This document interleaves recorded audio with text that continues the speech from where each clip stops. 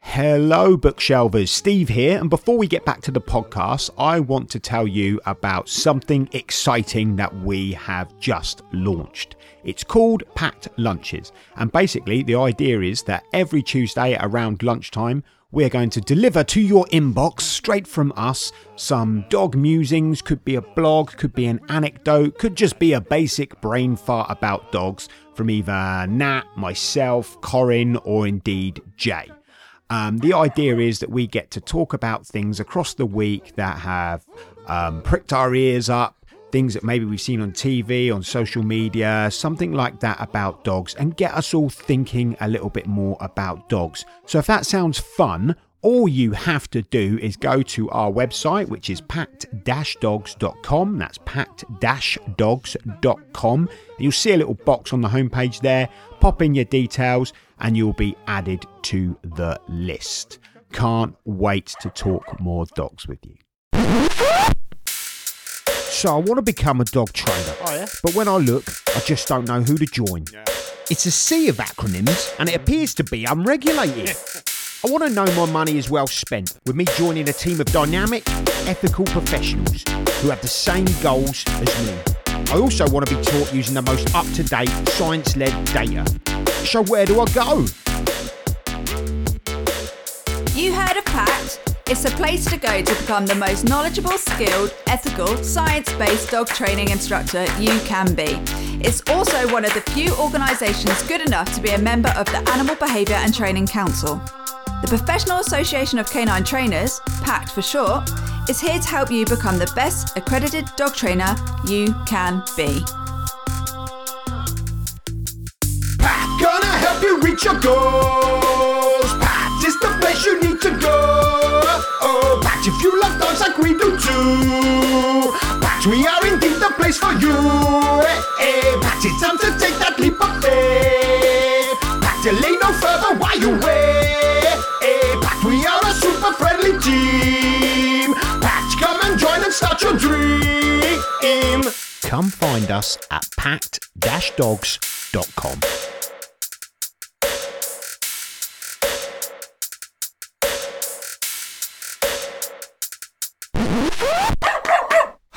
Barks from the bookshelf, and we're gonna learn about our dogs. And barks from the bookshelf, and we're gonna learn together. Barks from the bookshelf, and we're gonna learn about our dogs. And barks from the bookshelf, here we go. Hey! Barks from the bookshelf, and we're gonna learn about our dogs. And barks from the bookshelf, and we're gonna learn together. Barks from the bookshelf, we're gonna learn about our dogs. And barks from the bookshelf, let go. Hey! Hello. I said I was going to go 3, 2, 1 and then hit record, and then promptly didn't go 3, 2, 1 and just went straight for it. No, you just started talking. But hey ho, we're recording. We're in this flying by the seat of our pants, Natalie. I've forgotten what to do. You've forgotten what to do? Yeah, we haven't done one of these for so long. What do we do? Talk shit.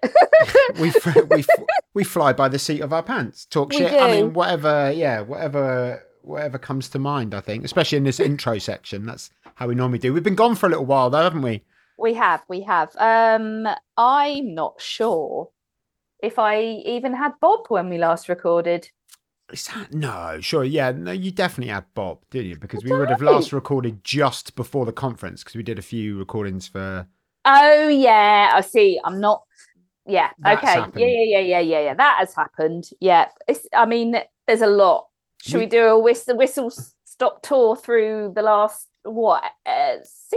It's been sporadic, hasn't it? The recording in the last month, and we've done a few things to sort of promote the DogX conference, which was awesome. I'm sure we'll talk about that. But we are back to give you the podcast doggy cuddle that you all deserve.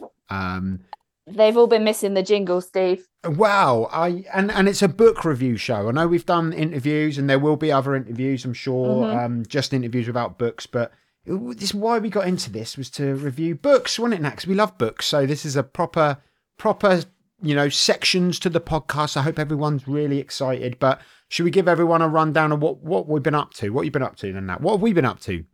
Oh God, what have I been up to? So. DogX happened.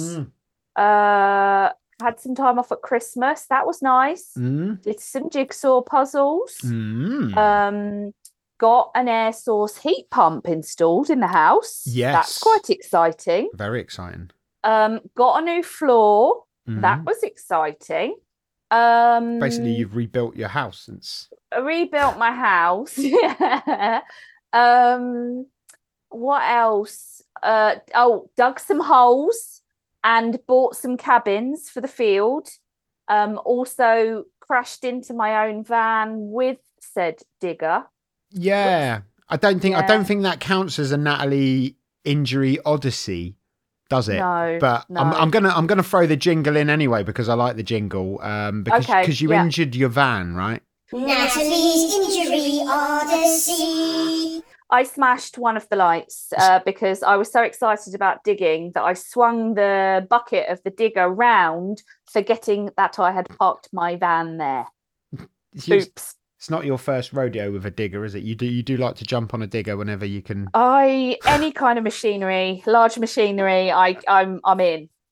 Once, do you remember when it was my birthday and we were at the field and there was a guy in a really flashy tractor, like hay baling next door? Yes. And I jumped over the fence and ran up to the tractor and asked him if I could have a go, which he let me. And it was amazing. And best birthday ever. It feels like a sort of like sepia sort of fantasy of yours. I don't think jumping over a fence to join a man on a tractor.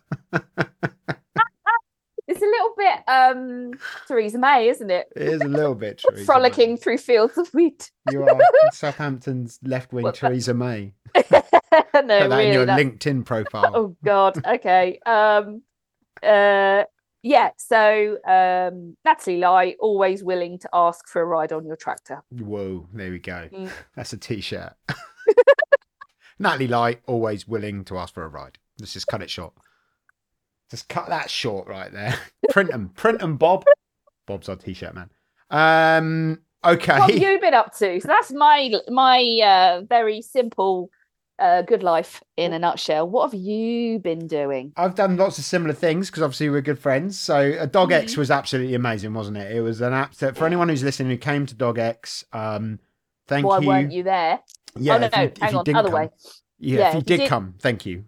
If you did come, thank you. If you didn't, why not? Yeah, what is going on in your brain? But don't worry because there will be one this year. So hold on to your hats. We're coming again. We were very close to sold out, weren't we? Yes. But because we held back a few seats because we weren't sure how full it would be if it was full. Does that make sense? Whether it be uncomfortable in terms of the watching experience. But this year we're opening up a few more because I think it'll be okay. Oh, it was so good. It was so good. I mean, great. We had Grisha Stewart. Obviously, people listen to the podcast will know who Grisha is, I'm sure. We had loads of people. Tom was there. Melissa. Oh my God. Yeah. How Oh good my was God. Melissa was.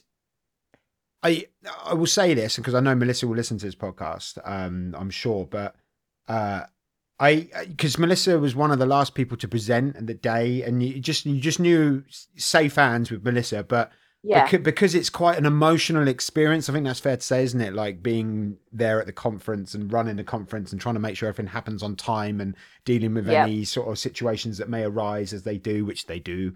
And they did. Yeah, and they did. And by the end of it, wonderful presentations from everyone. But Melissa's was just a real highlight for me because she was just brilliant. She was a ball of energy as only Melissa can do. And it was just awesome and it was great. And I loved everyone's talk. Amber was there again. Oh my God. If you like dogs, if you like dog training, come to Dog X. A one-day event. Yeah. Absolutely awesome. If you like our sort of personality, our style, our have a giggle, we're doing things a bit differently. I think dog conferences can be a little bit stuffy, Natalie, sometimes. You know what I mean? A little bit beard strokey. And I like to think that we do it a little bit different. So if you want a bit more of a relaxed atmosphere, listen to some live music, not be so, uptight. It sounds really bad. Yeah, I mean, just come along, be yourself, have some fun with us. Mm-hmm. It's all in good fun. Exactly. Important welfare stuff behind it. Yeah, it was great. The year before was great. And we're just going to get better on year, I think. I don't see why not. Why not? That's an aim, isn't it? So, yeah, other than that, I've been, obviously, Pact is still going. We're still forging ahead with Pact. That's been absolutely wonderful. Been busy, isn't it? Yeah. We've got a little Robin down our field now called Big Rob. Nice. Who we're feeding mealworms. I heard that you actually bought Big Rob the most expensive bougie mealworms you could find. I thought I was under the impression that mealworms were mealworms, you know what I mean? So I went into this sort of like boutique pet shop, at a local sort of outlet shopping centre place, and I was like, "You got any mealworms?" And yeah, I bought this bag. Apparently, they saw me coming. They saw you coming, mate. They honestly, no wonder Big Rob is on it. Well, I hear Big Rob also has competition from the crows. Yeah, the crows have cottoned on that we're spreading mealworms around. So you got to hang around down there because the crows won't come down if you're hanging around, and Big Rob can then eat. And then as soon as you leave, the crows come in and scare little Big Rob away. Little Big Rob. Yeah, bless him. But crows got to eat too, haven't they? So yeah, I mean, the crows at my field eat dog poo, so I feel like they're okay. They'll survive. There's plenty. I'll tell you what did happen to me the other day, and I know I haven't told you this story, and you're going to like this one. So I went to do a bit of shopping at Tesco's, right? And I pulled up I was driving the mighty Fiat Doblo, my favourite vehicle. And I pulled up on the car park, right? And I looked to my right-hand side, and there was a guy in a car next to me with the most amazing hair. You've seen the Detectorists, right? You know the pair that are kind of the enemy that turn out to be love good guys. them. Yeah, well, like a kind of afro mullet. Yeah, like a sort of afro mullet hairdo. So I pulled up next to him. I'm looking at him, and I like a good set of hair, probably because I haven't got one myself. So sometimes I always get an envious gaze. Yeah, sometimes I get told off by Corinne for staring a little bit too long at people. She doesn't like it. But if I'm in the car on my own, I can stare for as long as I like. So I'm looking at his car. I'm like, oh, put your hands up. I'm appreciating his hairdo, right? And then he catches my gaze, right? Right. And he's smiling at me, right? Yeah. In quite a big beaming sort of smile at me. So if you can picture this, I'm in my car, he's in his car, we're next to one another. I'm looking at his hair and now his face, and he's looking back at me and he's smiling. And as he's sort of smiling at me, again, because I stare for too long, I'm holding his gaze for a bit long, he starts moving, right? So he starts like reversing his car out of the parking space. And I'm looking, but he's not breaking eye contact with me. So he's sort of smiling at me, if you can imagine his head slightly turning towards my car, but moving. So he's backing. Right. So for the first second, you're like, okay, this is slightly weird and uncomfortable. Yeah. But then as he's moving more, I'm like, why is he still staring at me when he's moving? Why is he not looking where he's going? Why is he not looking in his mirrors or anything? Why is he he might reverse into someone? I'm getting quite panicked. And it was at that moment that I realised I hadn't put my handbrake on it. It was me that was moving. You numpty. You know when you're in like a train and you pull up next to another train and then train starts moving. Yeah, it was exactly that experience. And so how many old ladies did you knock down? Lucky enough, there was no one behind me. That's very good. It was a very gentle slope, so I wasn't going too fast. But so was he just laughing at the fact that what was going through his head? I don't know. He's like, why is this guy looking at me and why is he moving backwards? I never had a chance to ask him. I wish I did. We'll never know. Yeah. But we're both kind of smiling at each other. And I was the best. He's probably thinking, why is he looking at me and not looking at his mirrors? And he's probably thinking the same thing, rightly so, because, I was there putting people's life in danger in Tesco's car park. But okay, so avoid Basildon Tesco's when there's a Dobbo around. Sometimes I just forget, Yeah, well, probably shouldn't. I mean, I had, that does remind me of a story, and I'm not trying to top trump you here. No, go on. But I did have to dive between a car and my van to save my... So actually, hang on, this is karma. This is why I then dinged my own van. Okay. Because I squished myself. It was B&Q car park. Someone else hadn't put their handbrake on. Hang on, hold on. Yeah. Natalie's Injury Odyssey. Okay, carry on. I just want to put the Nat's Injury Odyssey. Oh, okay. Yeah, sorry. yeah. So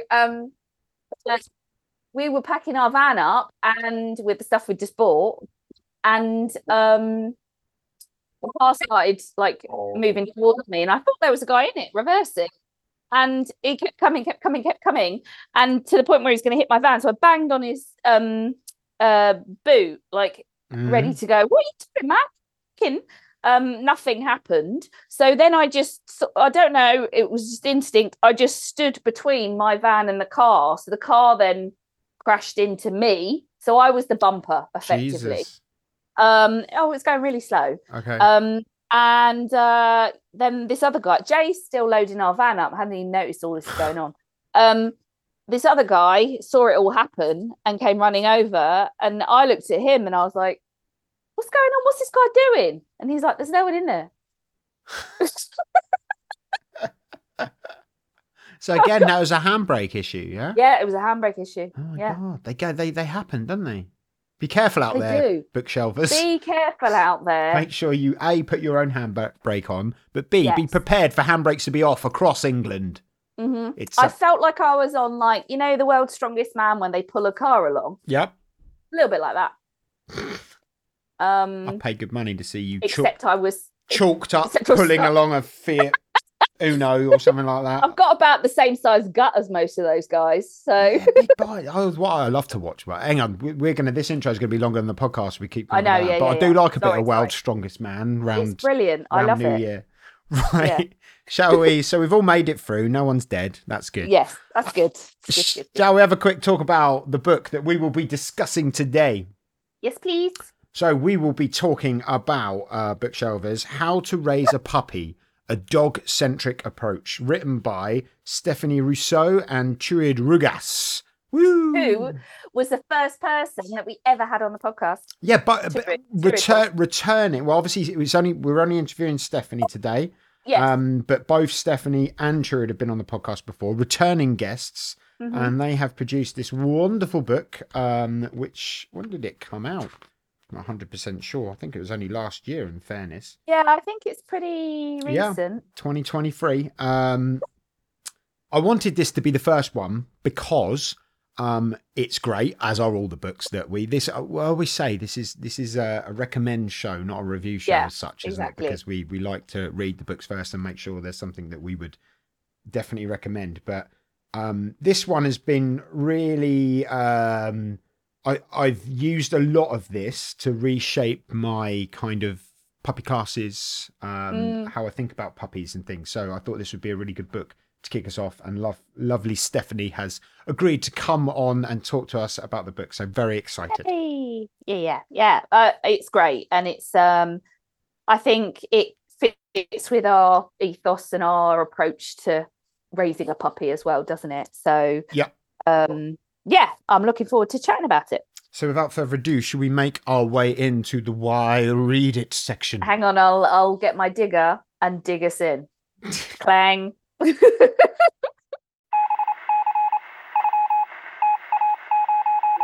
read it? Okay, so why read it? Nice to hear the jingles again.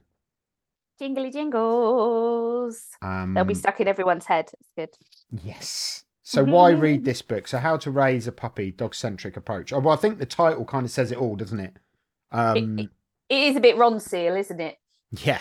It says exactly what it does on the tin. Exactly. We're aging ourselves there. Do they still use that as a tagline, do you think? God, I don't know. Is Ron Seal still even a thing? I don't know. I mean, Calgon is, so maybe Ron Seal is. They're the same era, aren't they? What's the Calgon one? Everything. Washing machines will live longer with Calgon. They certainly do. There we go. We're not sponsored by Calgon, ladies and gentlemen. No, we're not. I'm sorry. We'll take the royalties though. Other washing machine cleaning tablets are available. Anyway, let's talk about the book. Sorry, I'm going off on one. Well, where do we start? Basically, why read it? Read it if you're thinking about getting a puppy. Read it if you want to know more about the dog's point of view and cohabitation of species. Read it if you work with people with puppies, so that you can get some extra insight to share with your human clients. Yep. If you know someone that's going to get a puppy, it's a good book to buy them. Obviously, like the book that's on everyone's lips when you talk about puppies is, and probably will be for a few more years to come, Easy Peasy Puppy Squeezy, because it's a nice user-friendly kind of thing that for a novice, first-time puppy owner, it's easy. It's written in Steve's style. This is a different beast, if I may say so. It's more of a sort of like almost a puppy training kind of Bible, and because it's like that dog-centric approach. It's in the title, Ronseal. It is a deeper dive than, say, Easy Peasy Puppy Squeezy, so it might be a little bit, I don't know if they'd be happy with me saying this, but a little bit harder to kind of get into and pull apart. But it really opens the door to that dog-centric approach. It would make you think, oh, okay, I can look at this from the puppy's point of view, rather than this is what I need the dog to be doing, at this point, I need this. It gives you more of an understanding about why these things are happening and how you can use what it's like to live as a dog in order to help you live more harmoniously with a dog. Does that make sense? Makes complete sense. That's mate. good news. And I think all those training books out there that are about settling in a puppy, of course we're not knocking them at all. No. But you're going to have different types of clients, and some clients are more of a why client, but how, why, rather than just what. And I think this would be really good for them, when people want that little bit more information the why. Some people are interested in the psychology and the upbringing and all that kind of stuff. I think this would be a good one for them to go to. I also think it'd be a good one for those sort of guardians that maybe have had and raised puppies in the kind of traditional, this is what we do, this is the toilet training routine, blah, blah, blah. If they want to maybe, dare I say it, move into more of a sort of well-being, welfare state of mind with raising a dog, and thinking about that canine hierarchy of needs and how maybe humans fall a bit short of meeting those needs sometimes. And I think this is a good starting point to be considering those, I completely agree with that. And actually, I remember when we interviewed, I bring this up quite a lot actually, because it really stuck with me. So when we interviewed Turid on the first episode, go back and listen. I remember Turid bringing up about this idea that dog training is like a pendulum, and it swings out one way and probably swings maybe a bit too far that way sometimes, and then comes back and swings back the other way. I think we're living in this mad swinging out a little bit too far one way pendulum thing at the moment, with the kind of, don't want to go into it too much here, but the sort of culture wars between trainers and methodology, etc. That kind of thing. And I actually think that this book, it goes a long way to flipping that on its head a little bit, and if you were kind of thinking it from a more human-centric leadership type sort of like place, and you read this, I think it would do a good job to maybe make you look at things in a slightly different way. And what is the point in having a mind, Natalie Light, if you're not prepared to change it? I can't remember who says that. It might be James O'Brien. That's good. Yeah. And this is it's actually changed my mind about a couple of things. We'll get into that, I think, with Stephanie later on. And that pendulum is swinging all over the place at the moment, isn't it? And that actually the dog-centric approach to things is big at the moment. in juxtaposition with the other side of things, which is also seemingly big at the moment. I think I think there are sort of battles or mindset changes that we can win, and those that are a lot more difficult. And to keep your sanity intact, you probably don't necessarily need to go down that route. But yeah, this is a book that could do a lot of the heavy lifting for us if we've got maybe like families with their kids. Parenting skills have always been very different as well, and I'm sure that will never change. But it's just about being open to suggestions. And I always think the best thing about knowledge is that you can sort of pick bits that fits with me and my lifestyle and my ethics and the way that I live with my dogs. And you maybe don't go as far down the track with some other ideas, but you can still respect them from an ethical perspective. And I think this book does that quite well. If you're picking it up expecting it to be step 1, 2, 3 of toilet training, it's probably less of a protocol, like less of a Haynes manual, if you know what I mean. Yep. It's more of a sort of, I don't know, health and well-being, and just learning how wonderful dogs are, and what their behaviors are, and what they would do if they weren't being micromanaged by humans every 5 seconds, and how they see the world and all that kind of stuff. I think this book, like, it sums up something that happened to me today, actually. So when I am getting to a point, by the way. So this is my why read it. Yep. Okay, so read this book if, when you're on a walk with your dog and something happens and you think, what's that all about? You're interested in the why. You may never find out, but something happened to me today which was really interesting. So there's this one telegraph pole at the field that I walk with my dogs. Yeah. And Bob, every time we go past it, she will bark at the telegraph pole. She's never barked at another telegraph pole. I don't know what it is. At first, I thought it was because there was a bird on top. No, it's not that. Anyway, I've just put it down to one of those things. But I always had that question mark. Today, I went walking with my friend who is an electrical engineer. And she said she saw Bob do it. And I said, oh, yeah, she always barks at that one. She said, oh, I wonder if the fuse circuitry, something technical, insert engineering term here, is gone on that. And it'll be emitting some kind of sound that I can't hear. Yeah. And that's why Bobby's barking at it. That's my very long-winded reason of why I read this book. Does that make sense? I really like that, because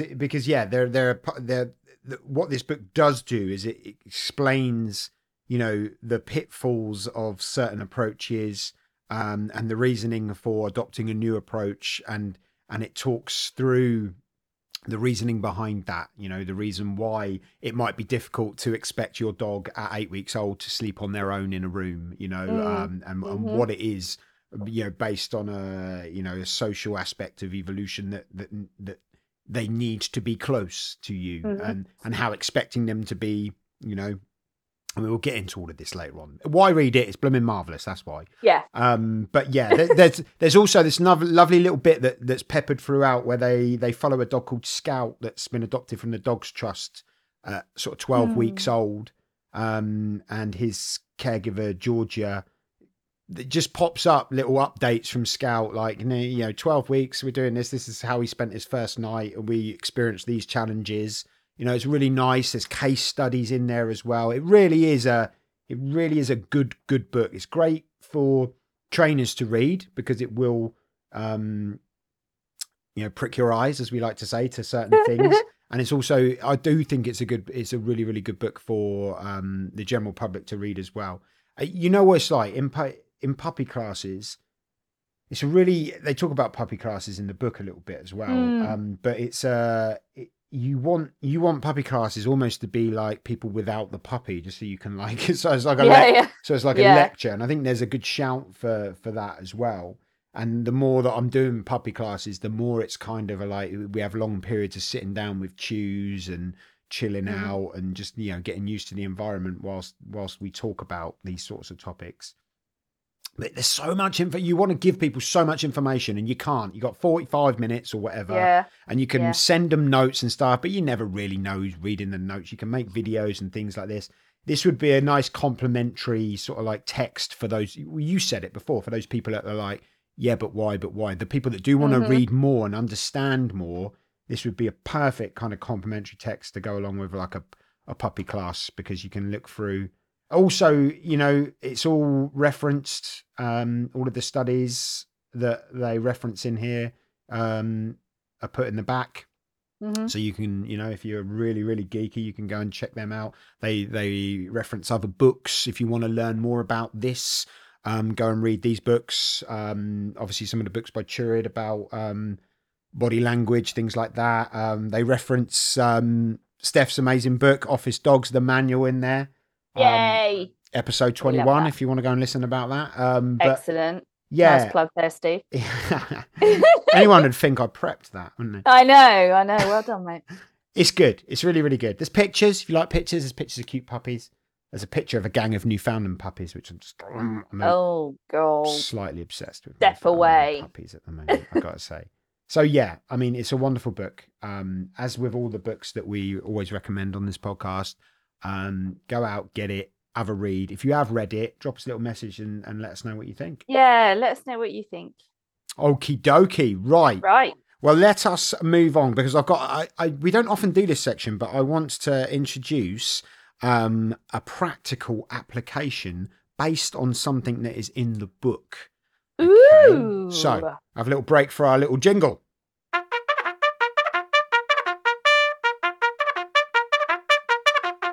A 10 hit. All right, here we go. We're back.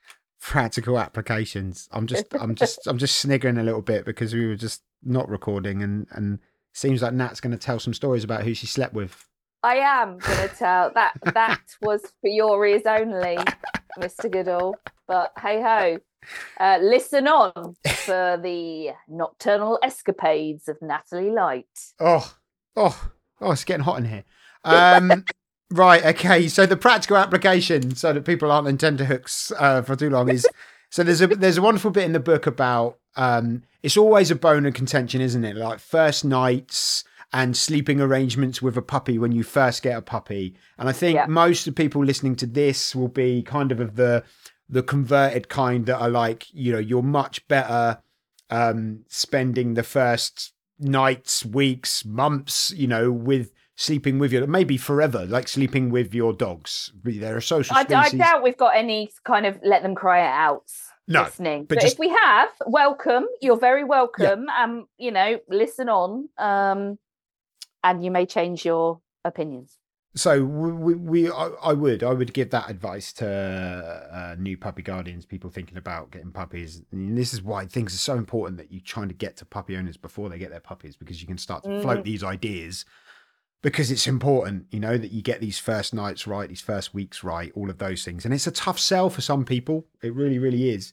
But the book goes really, it talks about why you should sleep with your dog. It goes as far as to say, like, the most preferred option is having the puppy in bed with you. And I think that's probably the toughest sell when it comes to Joe Public.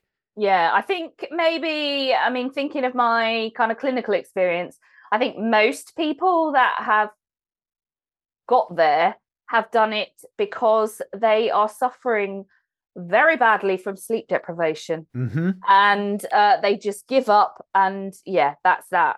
And so it's nice to be able to kind of reaffirm that, okay, that's all right, and this is why it's all right, and this is why your dog needs to do it, and how do you feel about that?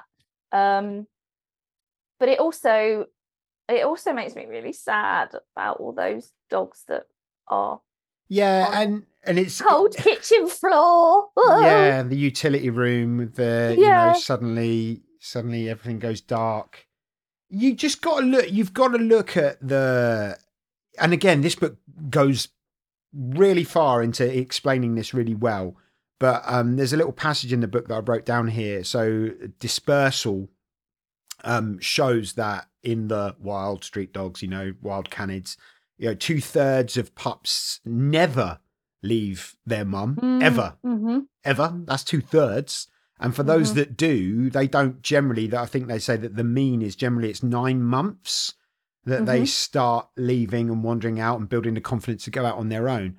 And if you just play that around in your head a little bit, so in the wild again, or in scenarios where they have complete agency over when this happens, as naturally maybe is the best way to say it, as it occurs, some never go, and some take up to 9 months for that confidence to I don't know if confidence is the right word, or for that stage in their life to appear where they're happy enough to sleep away, or given choice, they would maybe sleep away.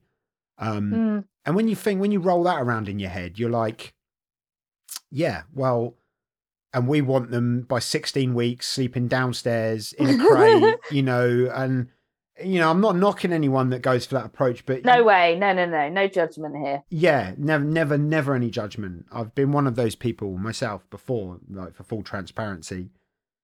But when you start throwing those numbers around, for me anyway, where my brain goes is, well, that makes perfect sense. And it also takes a bit of pressure off as well, doesn't it? Because the amount of pressure that new puppy guardians are under, you can only imagine. You're going on YouTube, you're looking at TikTok, you're hearing this from there, that from there. Everyone's like, don't make a rod for your back, stick them straight, and if they cry, you let them cry it out. And then on the other side, you've got people like going, no, you need to, sleep with them for 15 years and, like never let them leave your sight. It's difficult, right? I get it. But, and again, this is why this book is good, because they talk through like what would naturally occur. Now, obviously that's what would naturally occur, and it is a slightly different scenario maybe in our human worlds. But, you start thinking about things like, oh, we adopt puppies at 8 weeks old. They're weaned between sort of 5 and 6 weeks.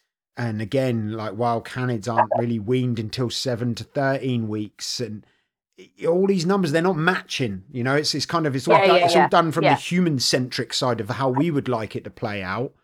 I've always thought I think we've talked about it before, but the adopting at 8 weeks seems bizarre considering the sort of fear stages and things like that, the potential for things to go wrong. But then also, oh god, there's just so many factors. I don't think there's really there would be a right time, because if the breeding environment isn't right, you want to get that pup out of there and earlier, experience other things earlier. Yeah, exactly. So I think the key thing, and maybe what we get that pushback on, is still this kind of dominance, pack leader type thinking, where if we allow our dogs to fulfill their needs, their ethological needs, all the stuff that you've just talked about, all those timings, that we are giving into them, and we are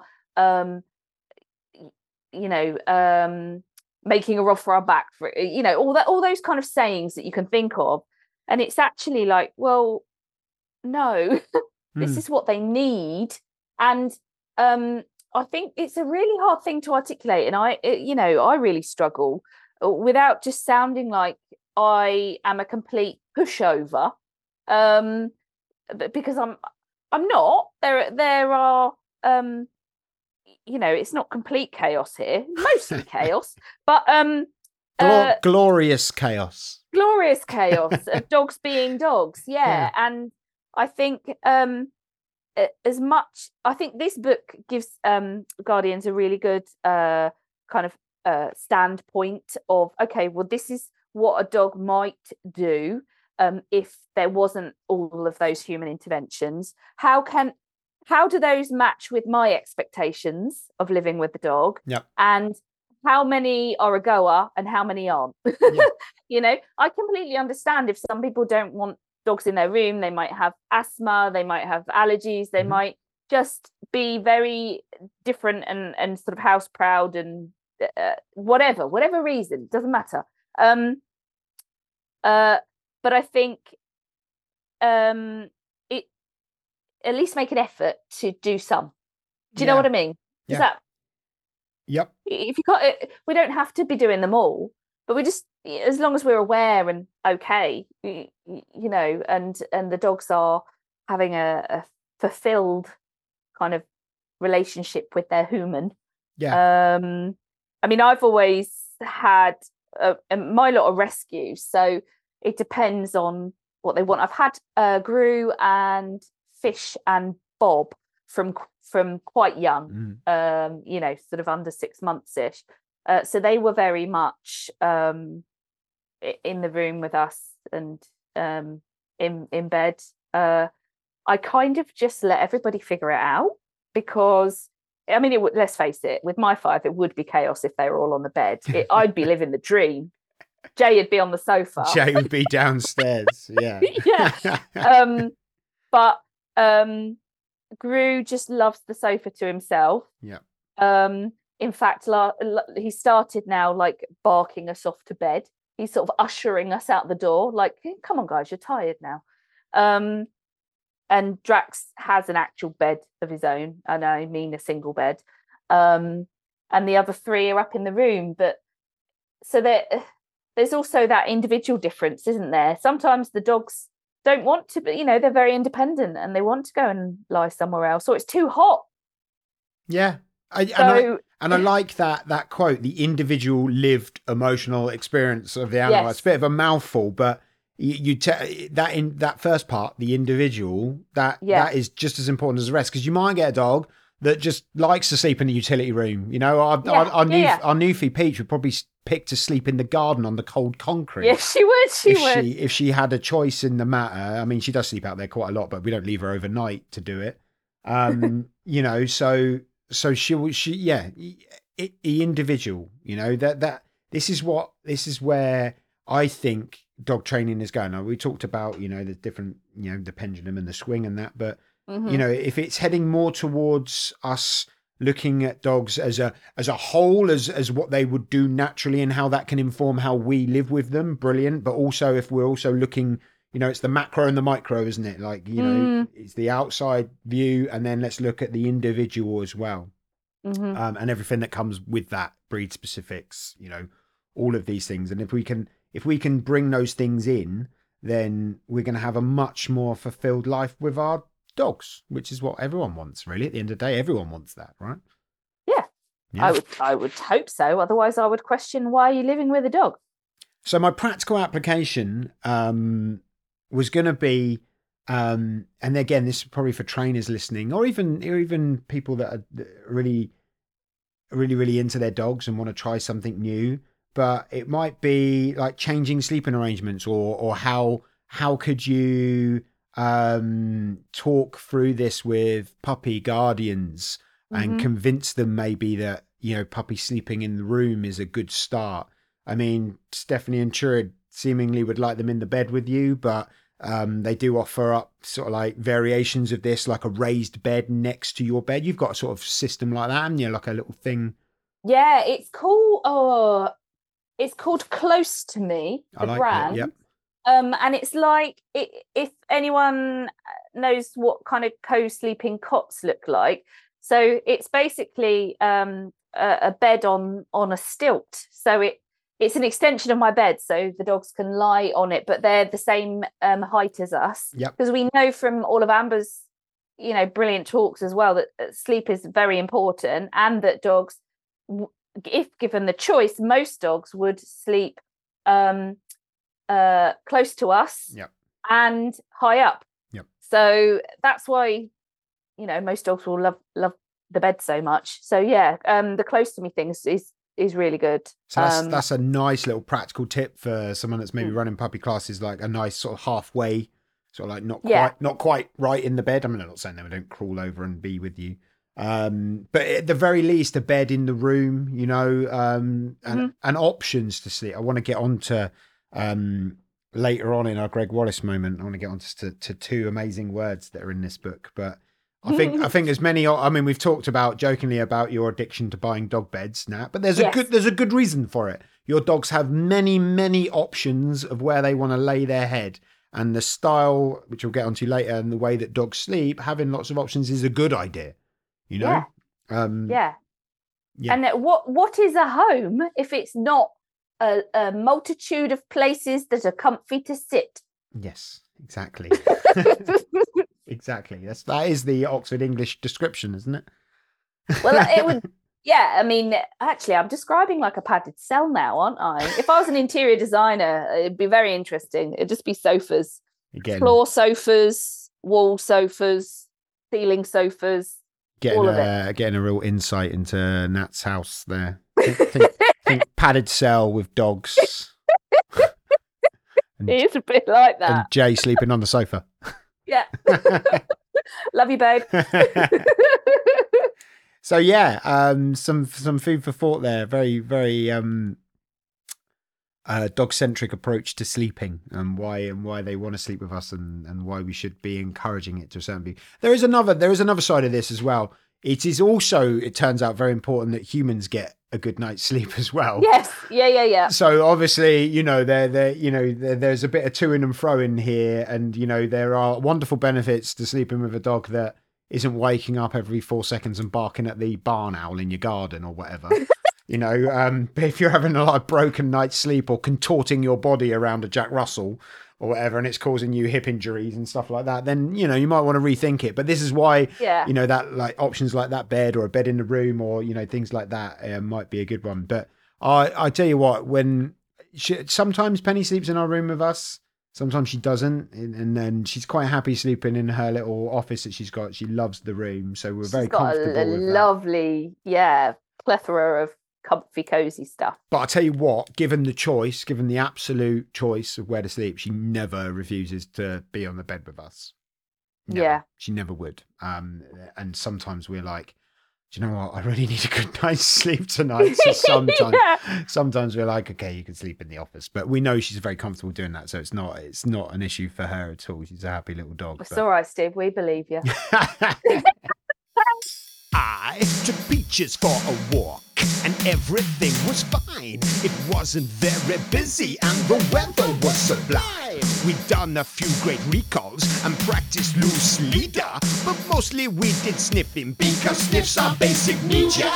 And that is when it happened. I couldn't quite believe it. 1,000,000 miles away from any washroom or convenience, my Peaches did a poop, and being conscientious man, I stooped down to collect. That's when it happened. Put my fingers through the poop bag. I put my fingers through the poop bag. I put my fingers through the poop bag. I put my fingers through the poop bag. What the hell am I gonna do? It's through the poop bag. I put my fingers through that poop bag. I put my fingers through that poop bag. I put my fingers through that poop bag. What the hell am I gonna do? It's through the poop bag. I put my finger through that poop bag. What the hell am I gonna? Right then, shall we get to our interview? Yes, please. But before, let's read out some Steph facts. Steph facts, everyone. So, Dublin based. You ever been to Dublin? I've never been. I'd love to go to Dublin. Yes, I have been to Dublin. Have you? I have. Did you have a Guinness? Of course.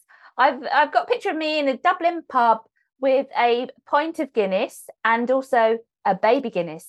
You know what a baby Guinness is? No. Small Guinness? No, it was when I was vegetarian, not vegan. But it's like Kahlua coffee liqueur with a Baileys poured on top, and they pour it. You know when you do it like over a spoon so it doesn't disturb the Yep. meniscus thing. So it actually looks like a baby Guinness. Nice. Very good. Sounds like a good night. It was had by all. It was, yeah. Do you know what? me. I really like the non-alcoholic Guinnesses. I think they taste pretty good, although some people hate one them. of those. But I yeah. haven't had.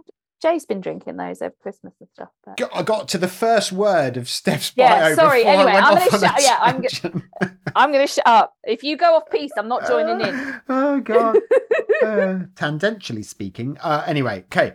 Dublin-based Steph Rousseau is a dog behaviourist and owner of Steph's Dog Training. She is also the founder of Happy Office Dogs, which offers support and resources to dog-friendly workplaces as well as to those considering introducing dog-friendly policies. Her book, Office Dogs, the Manual, episode 21 of Barks From the Bookshelf, if you're interested, was published in 2019. It has also been published internationally and multilingually. Pardon? I've done it. Multipass. Sorry. Oh, that's Just went... Fifth Element. Yep. Yeah. Hey. She sat on the board of the Pet Dog Trainers of Europe from 2017 to 2020, and since 2013 has worked with hundreds of dogs and their humans in both London and Dublin.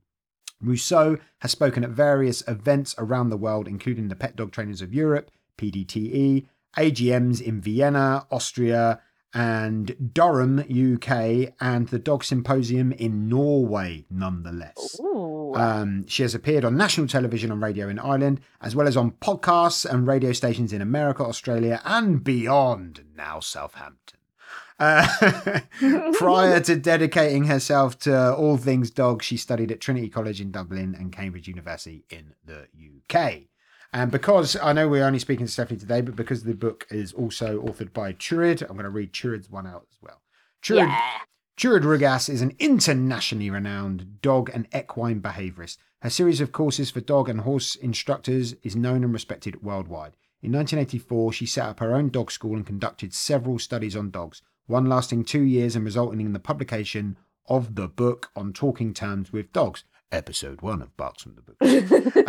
Still a bestseller in many countries. Well, it's an amazing book, isn't it? Let's be honest. So following her attendance at the Human Animal Bond Conference in Montreal, Canada in 1991, Turid has travelled the world 3 to 4 times a month, giving talks and seminars and educating dog trainers in 17 countries. She has written 3 books, Calming Signs on Talking Terms with Dogs, Barking, The Sound of a Language, and My Dog Pulls, What Should I Do?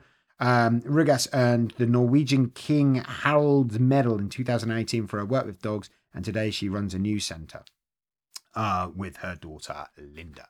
I am very, very excited to talk to Stephanie today. Returning guest, first returning author. Oh, I don't know if I'm right saying that. I know we've had Danielle on before. She's been on a couple of times, hasn't she? We've had a couple of returnings, but I don't think we've had someone that's come back with a new publication. First returning author, Stephanie Rousseau. So, shall we? Yes. It would be rude not to, wouldn't it, at this point? It would. Probably, because, Okay. We've organised it with her. So let's do it. Let's do it. Let's go for it.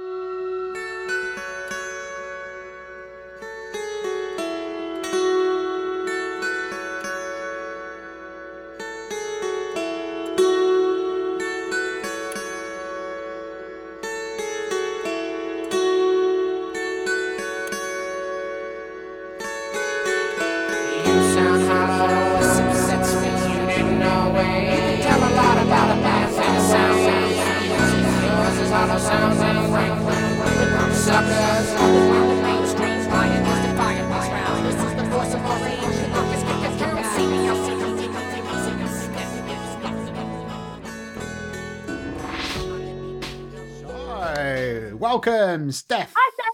Hi, guys. I think we worked out, actually, on the run-up to this, that you are our first returning author to the podcast. Oh, wow. Oh, that's an honour. Thank you. There we go. We haven't bought you anything or made a certificate or anything, but, hopefully just the accolade is enough of a prize. If there's no presents, I'm afraid I'm going to have to leave. And there it was, the quickest interview we've ever done. quick, buy a present. Quick. Yeah. See what I can do. Hang on, I'll get on Google. So I know, well, me and Nat are very well known for spending the first 10 minutes gushing over the books to people. So I was gonna try and not do too much gushing today, but I'm actually, now I'm sitting here, I am going to gush a little bit about it because I really do love this book. I really do, and I would 100% recommend it for anyone that's thinking of getting a puppy, but also for dog trainers as well. I think it's a valuable resource for dog trainers. Was that something that was intended along the way, or was it targeted more at sort of dog guardians? Both, I think. I had the great opportunity to learn from Turid and to do her education, which was a really wonderful experience. And Turid is so generous with all of her knowledge. She really is. And I guess what part of what motivated me was that I wanted to share that philosophy. And I think for most dog trainers, when they meet Turid, even if they've been doing it a very long time, I think there's always something really special to learn from Turid. So yes, I guess it was for people who hadn't had that same luxury of spending, 18 months learning from Turid, that they would get an insight into her philosophy and how to apply it to puppies. So yeah, I guess trainers, dog lovers, dog guardians, anyone who wants maybe a little bit of an alternative approach to puppies than what we've maybe been fed down through the years. Yeah, and it really comes across in that way, shape and form. You've answered one of my questions a little bit there, because I thought it'd be nice to get a bit of background how this sort of collaboration came around. If I remember rightly, Steph, I think you might have mentioned this when we were on the call, when we were talking about... we had... You were very excited, but you couldn't tell us. Yeah. Yes, you're right, actually. I remember that. And here we are.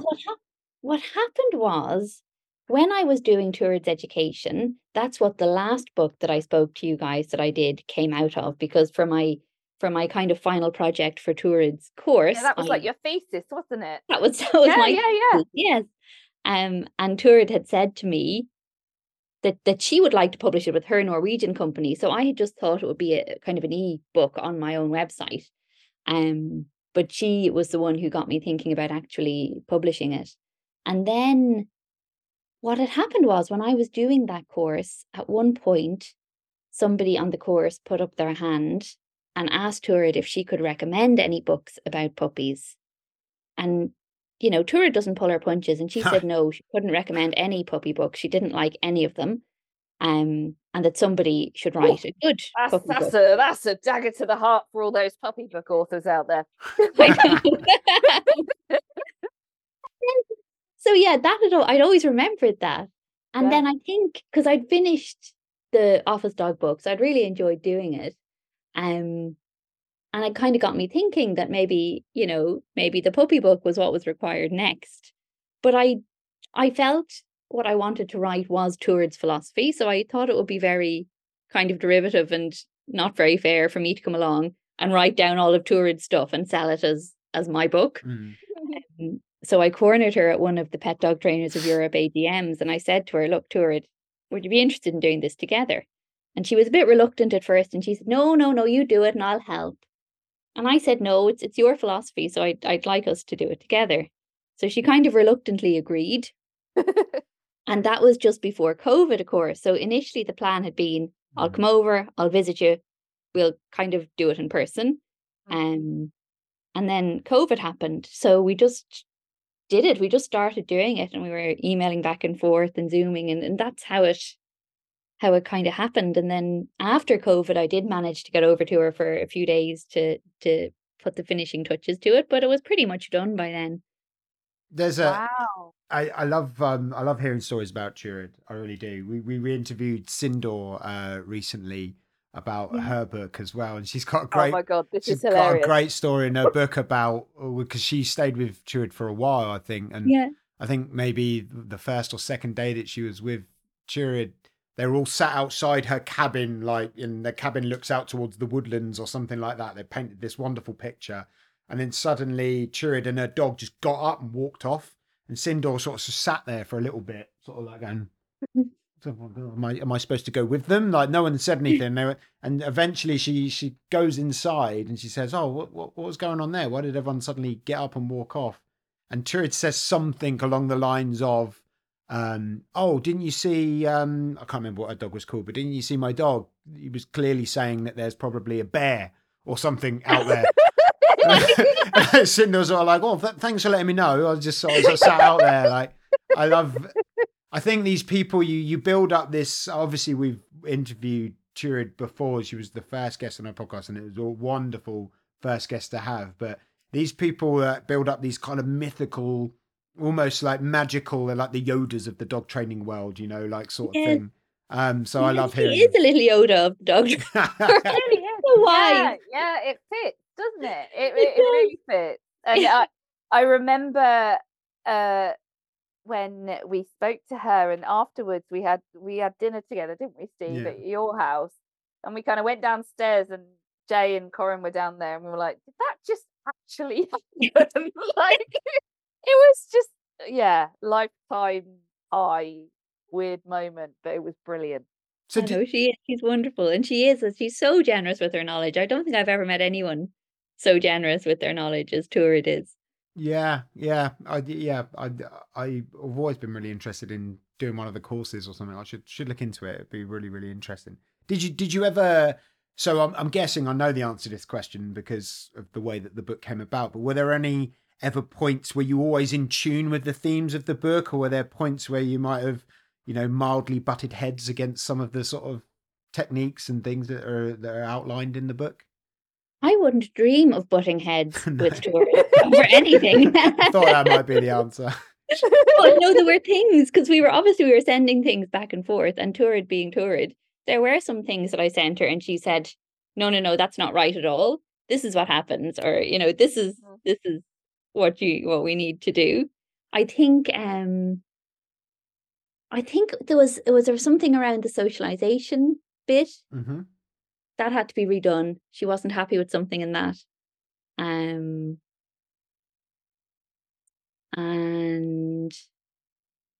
there were a few sort of small things, but there was no major ideological things. There were just things that she knew better than I did, essentially. And I bowed to her greater wisdom. I like that. Yeah. Yeah. We don't want to get very wisely. Yeah. You don't want to get lightsabered in half, do you? Exactly. That'd be the worst outcome. So I love that. I think the title, that A Dog-centric Approach, says everything you need to know about this book. And again, when we spoke to Turid, and we've talked about this before, we've done a little bit of talking before you came on, breaking down the fourth wall there, Steph, a little bit.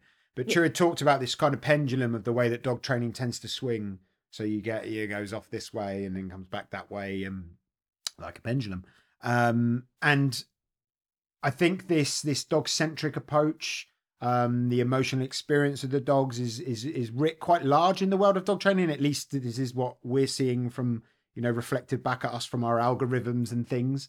And it's a wonderful thing to see. It's wonderful to see people taking a more dog-centric approach to how they live with, cohabit with dogs, and having a book out there that starts from puppyhood, looking at this, I think is an invaluable resource. Do you think that this is something that this is the way it's going? Is this the way that, because things are weird in the world of dog training at the moment. We're getting, that pendulum is seemingly swinging both ways at the same time.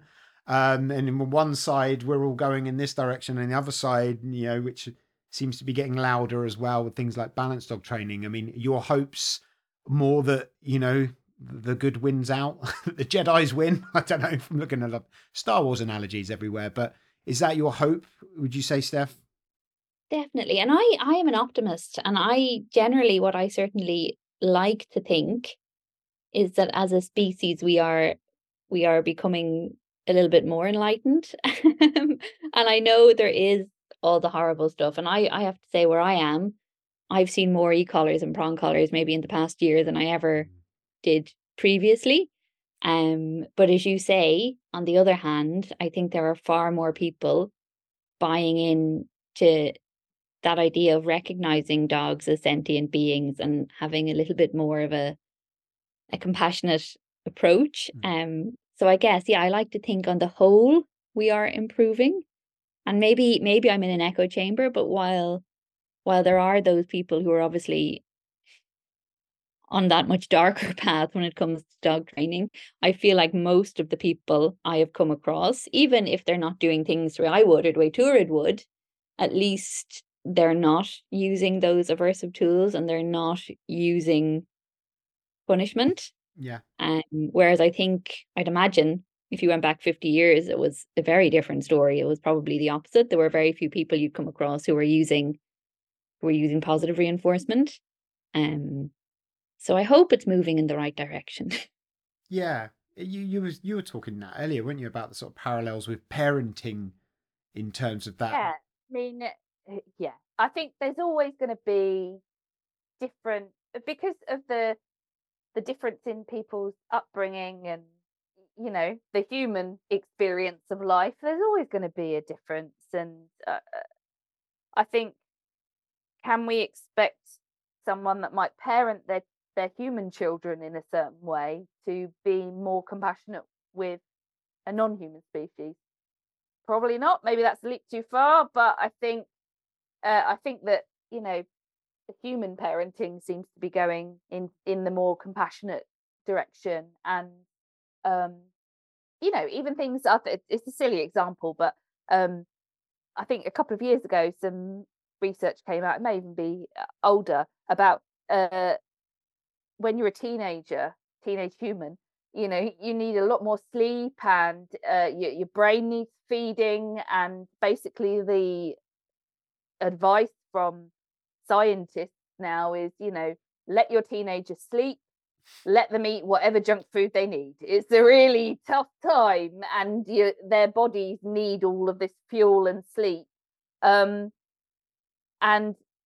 I guess that would have never been the case. Even in my teenage years, that was a, get your lazy butt out of bed type scenario. So I am an optimist with you as well. And I think the fact that this book is on the shelves, shouts that out loud, really. Yes. And it's great that we could find, I was actually surprised when Taylor and Francis said they would publish it, because we'd kind of struggled a little bit to get it published. Wow, really? Because I think a lot of publishers we'd spoken to had already published puppy books. So this isn't what they said to us, but Turid said they don't want two competing puppy books on their books. Yeah. And yeah, I can't remember. I think it was Rachel Dresma. Do you know who does the calming signs of horses? Oh, I know the book. Oh, yeah. Yep. Yeah. I think it was her, because I think they published her book on the calming signs of horses, and I think it was she who recommended that I contact Taylor and Francis and gave me the name. Oh no, she emailed her contact there and said that myself and Turid were doing this book and would they be interested. Alice was the lady's name, and she said definitely. And actually it was Alice who came up with the subtitle, The Dog-centric Approach, because we were kind of struggling to come up. I love that. And what a lovely example of sort of joint working and community feels, because we're all on each other's sides. So I know. We should be elevating people a lot more than we maybe do sometimes. Especially women. That is one thing I find in the dog training community, that, no offense, Steve, but if there's a man in the dog training community, they always have a gaggle of adoring female fans. Yeah. And it doesn't seem to happen the same way for women. And the dog training industry does seem to be dominated by women. So I do think we could be a lot better at supporting each other. Well, I'm on the lookout now for my gaggle of adoring female fans. Certainly not my experience. Steve Hareen. They're in the other room. Is he just being modest, Nat? When he goes off to PACT, does he have lots of women flocking around him asking him questions? Waiting with bated breath for his answer. Yeah, he does. But me and Corinne, we shoot him down. Just keep that Yeah. ego down. Do you know what I mean? You Good. don't want to let him get too above his station. I've got So a literal spiky stick that I'm beating with on a on a regular basis to keep my ego in check. I think that needs to be the new packed hoodie, though. Surely, Steve Tareen. If my harem has got anything in it, it's a Newfoundland, and that's it. That's my only adoring female fan. We'll get a dribble bib, for Peaches printed. So But they do say that generally about women, that women don't necessarily like other women succeeding, and it's it's a shame, but- I think it's a massive thing that we are trying to alleviate with our work in Pact, and Good. build each other up. And I think sometimes I think it all comes from a place of lack of confidence and upbringing, basically, and what they life experience. So it's certainly a reason that I've stepped away from social media a lot more, and I would much rather just take people as they are, when I meet them, because I think social media is doing a lot of good, but also not so good in terms of relationship building. And maybe we need to have a guide of being more human centric as well as dog centric, so that we can understand our own ethology. Yes. and then we can appreciate a different species' ethology. That's the next book, Steph. Dog training, a human centric approach. Yeah. So That'd be funny, I think. is a question that occurred to me. So there's lots of topics covered in the book. It is almost a puppy Bible, almost. It's almost everything from choosing a puppy right the way through up to adolescence, and even some sort of like talk about adolescence at the end. Were there any subjects in the book that I'm thinking predominantly so when I'm reading the nutrition thing, I think you navigate this really well in the book, by the way, the nutrition part of it. I think it's really well done. But I often wonder, when people are writing things like that, does that make you nervous about sort of like, I'm going to be giving a bit of advice about nutrition here, and we know what people are like in the nutrition world, the camps and things that people, in every world. But was there anything in the book that made you nervous to put it out? Like as it was released to the world, you might have been a bit, I know you're standing with Turid, so that might have helped a little bit. But was there anything that made you nervous about it? I think there are things that made me a little bit nervous. I think the food was one. I think the neutering was maybe another point that I was a bit worried about, and I'm not sure if I managed to balance it out a little bit. But Turid would be a little bit skeptical in some ways of vets. Okay, yep. So Yeah. obviously, Yeah. I wanted the caveat for nearly everything to be, but obviously if you're worried, go to the vet and get sued. Yeah. But she was like, no, the poor dogs are stressed. They shouldn't be brought to the vet in those situations. So there were things like that, I guess, and like you say, the nutrition, there's so many different views. But I think what we tried to give was our views, rather than maybe dictating and saying this is the way you absolutely must do it. And as you say, everyone has their opinion on these things, and we gave our opinion. I hope we didn't claim to be, and especially with the neutering, I think what I did try to do was refer to a literature review which had kind of overlooked all of I felt that was a fair thing to refer to. Yeah. Because it was a review of the literature that had been done. It wasn't just picking one study and saying, look, here's a study that backs up what we think. But equally, if you're writing a book, you have to be honest. You have to say what you think. There's no point writing a book that doesn't give any opinions, is there? Yep. Yeah. And I think you do that brilliantly throughout the book as well. That not only do you point to studies, reviews, things like that, where people can find out even other books by other authors as well, to find out more about. That's littered throughout the book. There's those wonderful bits with Scout that are like checking in throughout, and I love that. That's really nice because it's like a real world look at what's going on and the challenges that Georgia was having with Scout for throughout, and the things that were going well. I think what works, what makes it all work, is this constant like going throughout the book, the thread of going back to this is what happens in a more natural environment. This is what, you know, if we look at wild canids, and obviously we know, you know, dogs are removed from wild canids, but like we're looking at this from this point of view, and this is what might be affecting the behavior over here, and how can we learn from this over here and see, like Nat pointed out earlier on, like here's what we would like, here's what happens over here, how can we maybe meet in the middle and make the experience a lot easier for our puppies. And that's something I haven't seen in a puppy book before, and why I think it's really nice, really nice to see. Thank you. Yeah. And that's what we want. We just want the puppies to have a nicer existence. I think it's really hard being a puppy in a human world. So I think what we really wanted was, and I think when we were talking about this, I think that we were maybe doing like a written interview for Mark Beckoff about it. We were myself and Turid were talking about it, and we were saying that I guess really what we're asking people to do is less. So it's not. We're hoping that will appeal to people, because I don't know. You guys have kids, haven't you?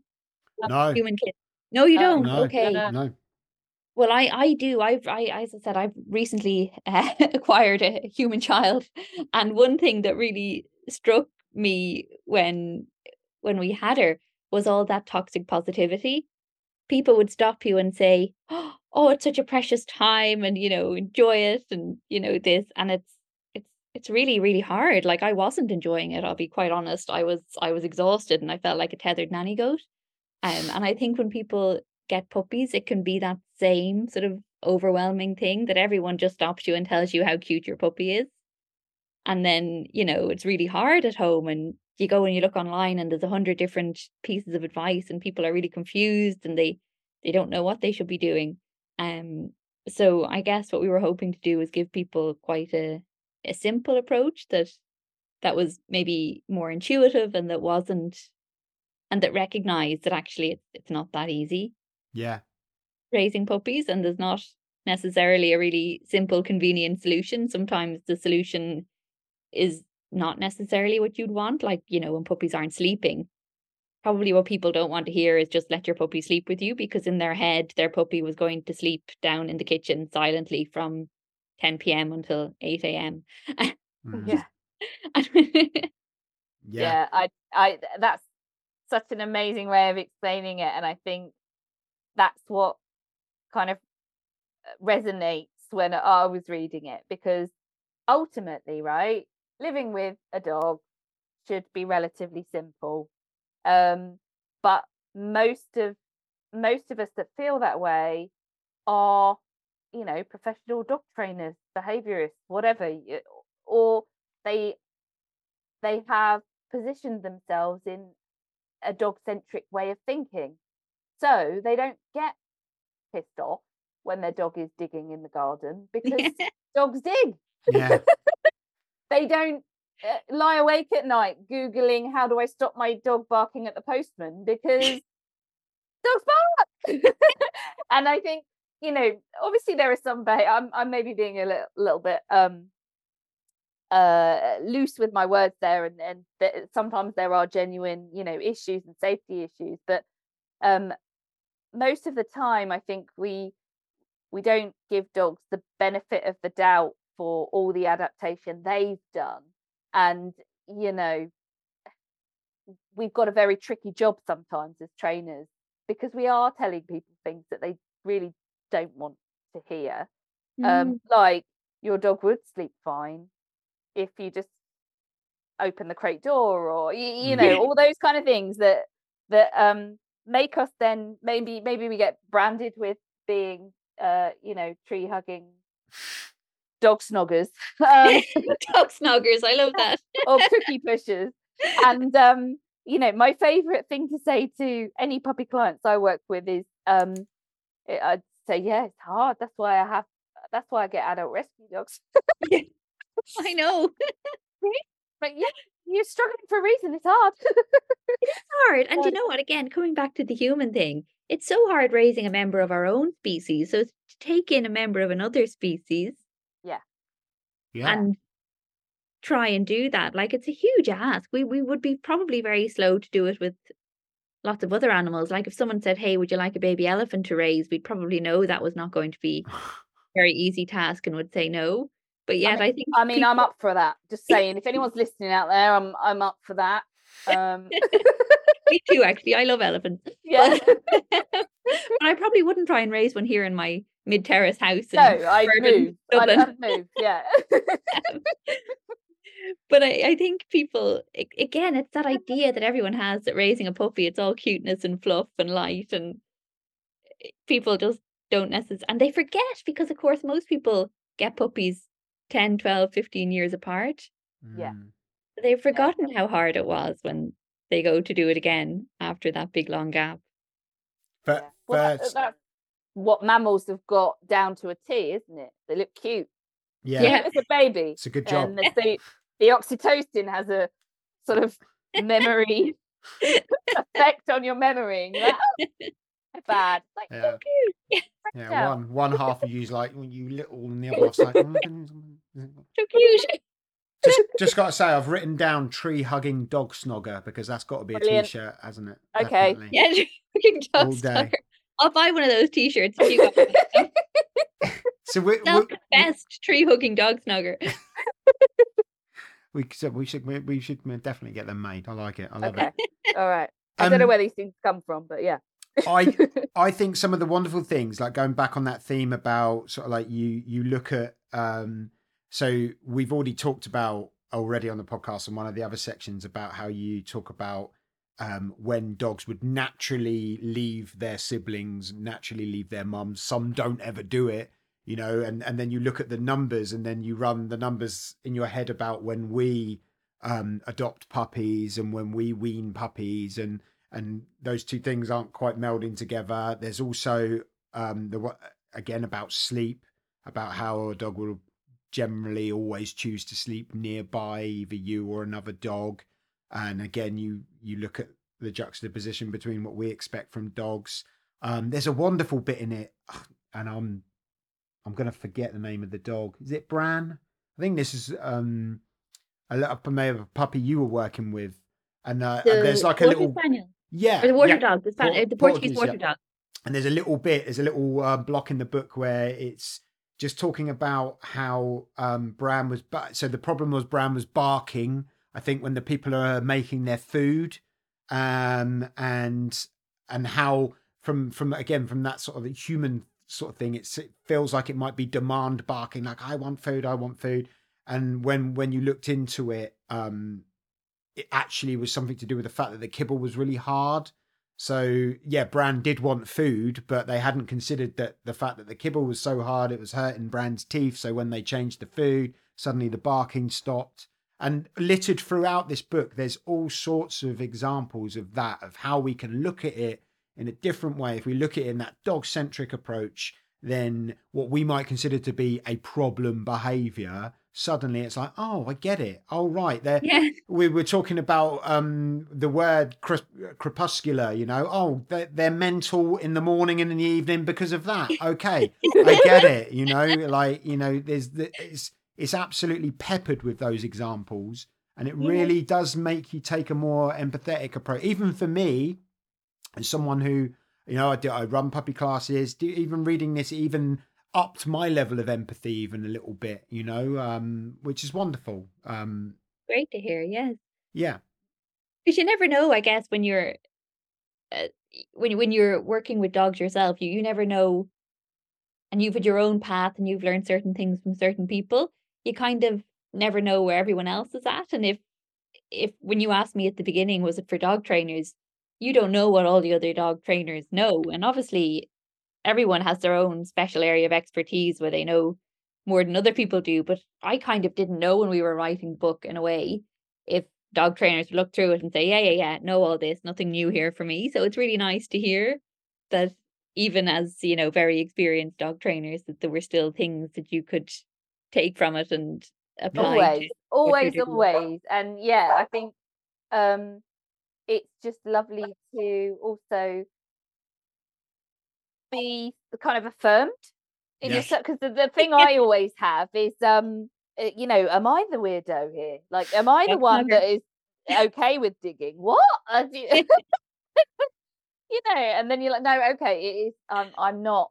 Like, I am weird. We're okay with that. But what I mean is, in you know, general population of dog owners. So I think it's always good to kind of regroup and self-affirming, to read books like yours and Turid's and just think, yeah, okay, yeah, I've not gone too far the other way yet. That's good. I'm not the only mad dog snugger. Exactly. And to be open to learn as well, and not think that you like know, because that's a sure sign that you're probably going down the wrong path. If you're, you know, like a curmudgeon sat in a room, you know, I know everything and all of this. You know, this is an anecdote I love to tell, but one of the wonderful things. So for our PAC students, I review the homework, which I've always thought it would be a great thing to do. So they send video submissions in, and I review the homework. What I didn't expect, and this might be, you know, bad on my part, which is one of the most wonderful things, is I've picked up things that from them that they're doing in their homework videos, like ways of delivering food, for example, or certain body language cues that it's easy to see when you're watching someone do something, that I've taken away and used myself, you know. So you should always be open to learning from everyone and anyone. You know, should never shut your brain off. I think that's a really, really bad thing if you're going down that road. Every day's a school day, isn't it, Bob? Certainly is. Yes. It certainly is. There was one bit, Steph, if you don't mind me asking. Well, not one bit, but you know, part of the book is, and I know it wasn't designed to be a kind of, this is how you train XYZ. It's more storytelling than that, and more holistic. But you know, both of us picked up on kind of the lack of maybe food involved with, so it's all positive reinforcement and ethical. Was that kind of a deliberate thing, or just trying to keep it simple? Because with the best will in the world, it would be lovely if you know, everyone had that relationship with their dog that didn't depend on squeezy cheese. But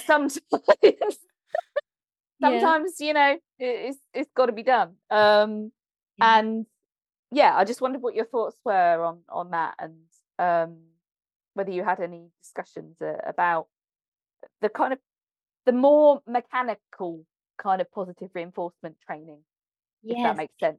And that's a brilliant question, and I wish I could give you possibly a clearer answer than the one I'm going to give.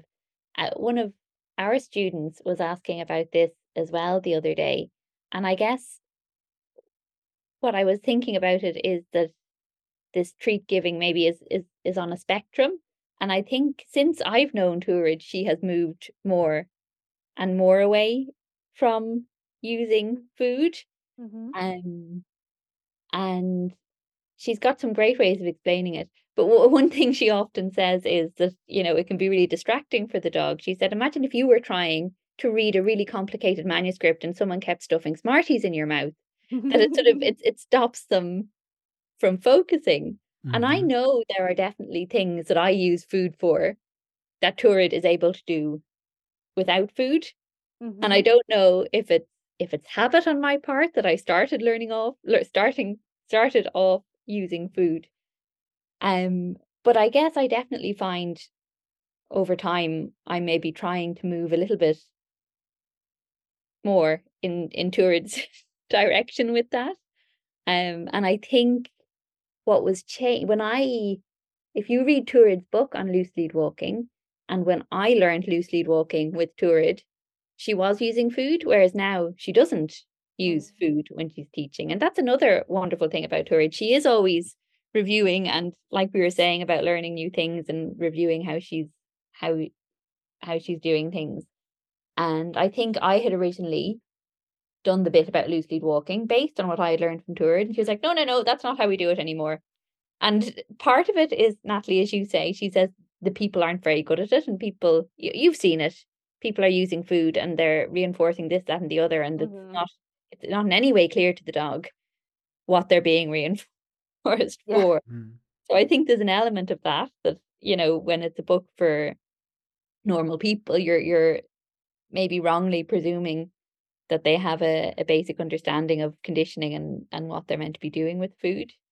But I think also, Andrew Hale had a great quote there a little while back that I'm probably going to misquote him horribly now, but that reward and punishment were different sides of the same coin. You were still manipulating someone else's behavior by managing the outcomes. Yeah. And a friend of mine who was studying human psychology was saying that's kind of where it's going in human psychology, that kind of quadrant of managing behavior, there's more of a question about how ethical it is to do that, even if you're not using kind of passives. That's really interesting. And great answer. I can't take credit for that question because Steve said it in the break and I've just stolen it completely, but now I feel guilty about it. So but it's something we were talking about, and that makes complete sense to me. And I think if anyone is listening and has read the book and is thinking, oh my God, what are they saying? Are they saying use food, don't use food? The answer is, it depends. The answer is, it's complicated. And the answer is, if we use Turid's analogy of it would be distracting to be putting Smarties in your face if you're reading a manuscript. Our dogs, let's say the relationship with us is that manuscript. Our dogs have to fundamentally be interested and invested in that manuscript in order to be distracted by the food. So, and that's when you don't need the food, if they're already invested. And so it's kind of like going all the way back to the beginning in the earlier stages of the book, where it's like, this is what a dog is, and this is how we can look at the world and relationships from the dog's point of view. And if you crack that and you've got a good relationship, then you probably may not need to work as hard on some of those training things, because it's all sort of falls into place because you're thinking a different way. I hope that is the right kind of thinking with where you're going. Is that? I think so. And as I said, like, I will put my hands up, I'm not as good as Stuart is at this stuff. And I would, like, if I'm trying to teach a dog something that's not that intrinsically rewarding, like, I would use quite a lot of food if I'm trying to teach recall, because let's face it, there are squirrels in the world. There are bins full of food, and there are other dogs. And another thing I think really does play into it as well is the environment that you're in. I was going to say that. I was going to bring that up because it's you kind of, if you're on the front lines, if you're doing puppy classes in like an urban environment or something like that, it is different to if you are, somewhere else in a more rural kind of environment with your dogs and everything is kind of, calm and relaxed, and it is different. And another way of looking at it as well is, people, I agree 100% that people rely too much on food. Maybe I even fall a little bit into that category sometimes as well. But there's other reinforcement at play as well, and having a basic understanding of what's going on in terms of what is reinforcing for your dog, and a personal approach to the dog that you're working with is really important in those situations as well, I think. But the environment is massive. Yeah. And it is like, one thing I hate to see a dog who when they're out and they're so focused on the owner and the treats that they're not actually enjoying their walk. I think completely. That's a horrible thing to see. Yeah. And you see a lot of trainers posting videos of dogs like this, and they're delighted because they think, look, here's a dog now who's really obedient, who we have control over. I think, but as I say, I do still use food, but I try and use it sparingly. And certainly I try, like when I'm doing social walks for reactive dogs, the only thing I use food for is treat searches. Now people will often, they'll have maybe gone to another trainer and they'll have their bag of treats, and I don't say no, you're not allowed to use those treats. But yeah, I would definitely try in those situations when there is sort of high emotions and maybe dogs who are struggling anyway. I would definitely try and not add the confusion of food in those situations. I But in completely puppy agree. classes, Yeah. I would probably use maybe more treats if we're doing something like recall or something that the dog is going to find maybe not that be interesting to do when there are other dogs around and people and bins and girls. I think this, you know, we could probably talk for hours about this, and this is where maybe the difficulty and the getting people on board, you know, general public dog guardians is difficult, because I would be exactly like you with, you know, dog to dog or dog to people reactivity. Food is just going to overshadow what on earth is going on, and probably the dog isn't going to learn what we want them to learn, which is that this is a safe experience that you can take at your own pace. And it's not contingent. Your interactions are not contingent on anything else that you may be motivated by. But if I don't explain myself well, or the people aren't listening, what they're hearing is, I went to Nat and she said don't use cheese anymore. Yeah. Okay, but that wasn't what I said. But oh god,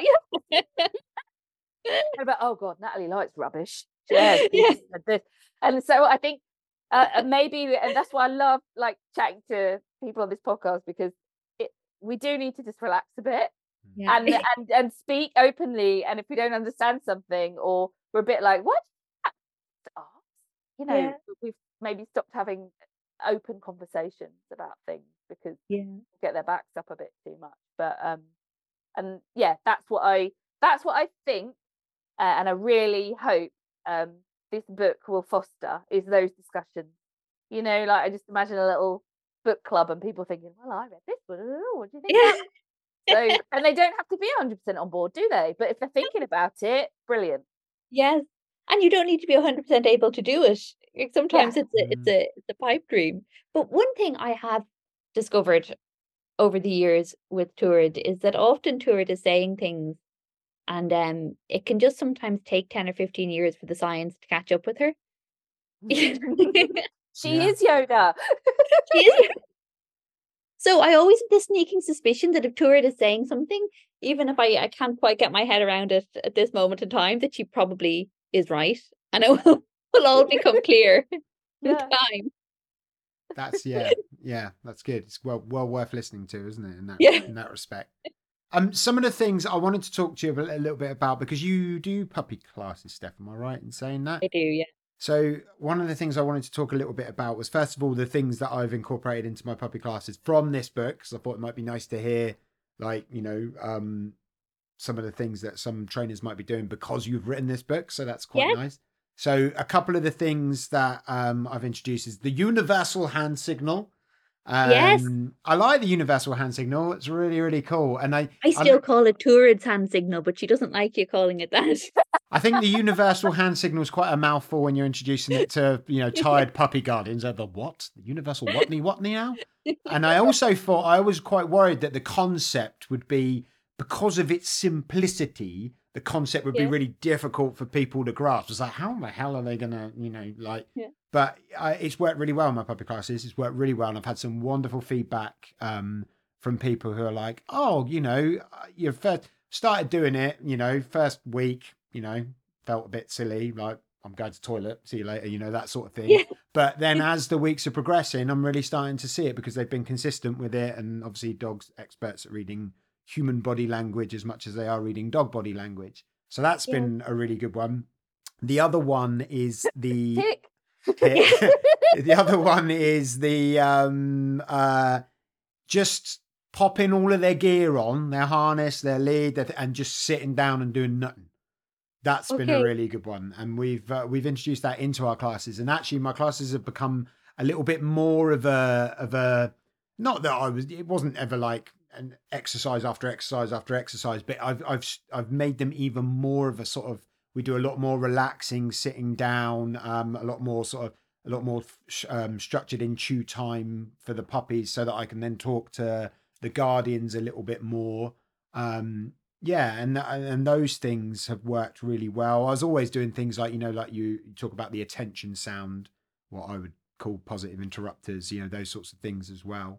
But really helpful things, really things that are going to help both parties. You go on in the book about sits. It's been a long time since I've taught sits in any class, to be quite honest. I know how we all feel about sits. I think we all share the same feelings about them. But one of the reasons I stopped doing it is because everyone teaches their dog a sit day one anyway. So it's not really, it's not really something you need to ever cover anyway, regardless of whether you like it or not. So yeah, I did notice, I did a bit of Facebook stalking today, Steph, and I did notice that your classes, I think you do like 4 sessions kind of with the dog and 4 sessions online, or 3 sessions online or something. I've often thought about that, because I think when the pandemic hit, like everyone, we scrambled to go like online with puppy classes, baptism of fire on Zoom and all of that thing.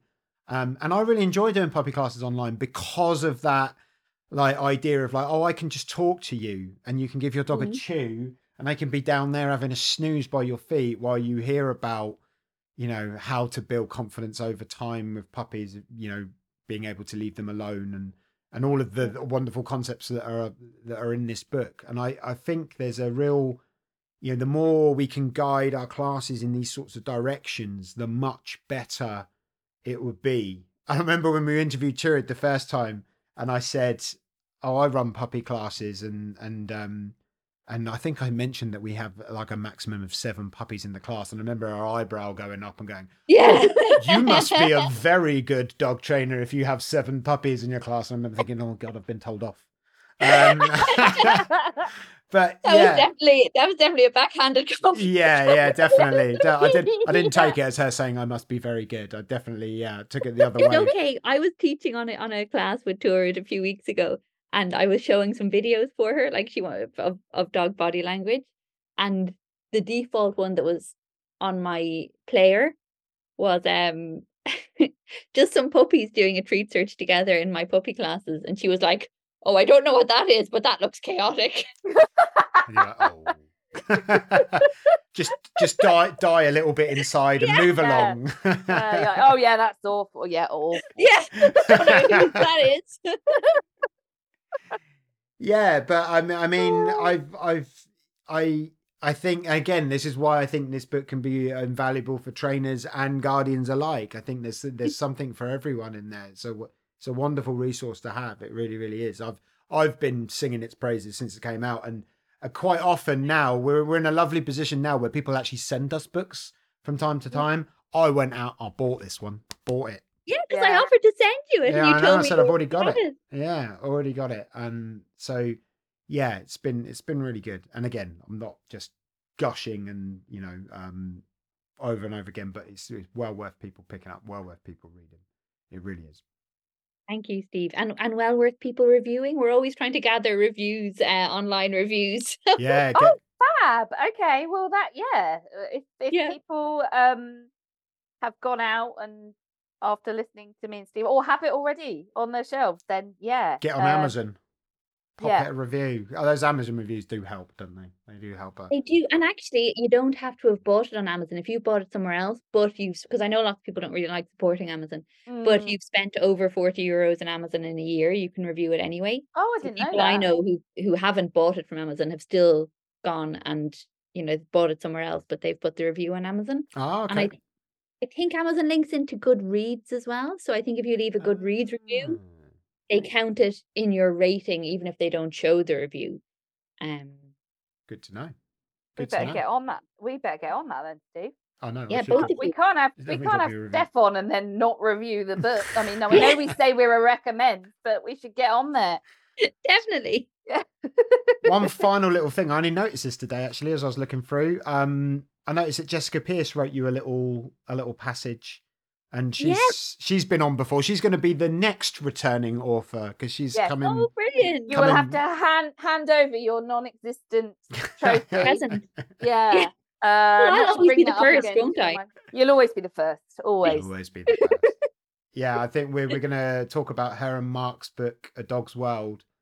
Yes, and Mark did a review as well. Did you see Mark did a review? I've seen that one in there as well. Yeah, we're hoping Mark might come on with Jessica, but he's a busy boy. He is very busy. So we're not sure yet, but hopefully, fingers crossed. But Jessica's amazing. I'm looking forward. She sent me her new book as well. I can't remember what the title of the book escapes me now, but yeah, I'm looking forward to reading that. Yeah. Many books to read. So many books. I know, you must be busy reading all those books. Yeah. I mean, well, it's wonderful, isn't it? Like it's so good. It's so good to read, and sometimes I listen to them on audiobook as well, and you know that helps sometimes. But yeah. Brilliant. Yeah. Oh well, you've been so lovely again. Thank you for all the very nice things you said about the book. It's always lovely to hear. There's always a bit of imposter syndrome, so it's always gosh. Nice. Well, yeah, we all get that, but there's no need. Apart from Turid, I don't think Turid gets imposter syndrome. Well, neither would I if I was Turid. No. Yeah, in fairness, yeah. Imagine what that's like. It'd be nice. Yeah. No imposter syndrome. Wouldn't that be wonderful? Okay, well, we'll bring the interview to an end then, because if I hear rightly, I think my harem are hungry. Your harem. Yeah, I'm gonna have to go. Go and let him out. Let him out the dark. Thanks you so much. Thanks, Steph. How to Raise a Puppy, Dog-centric Approach. Go out, go buy it, go review it if you've read it. Yeah, can't say enough good things about it. Well, thanks so much for your time as well. We really appreciate it.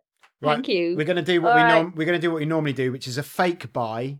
Yeah. And then I'm going to press stop, and then you got to hang around and we'll do a real buy afterwards, yeah? Okay. Yeah. Okay. Yeah. So fake buy. Okay. Bye-bye. Bye.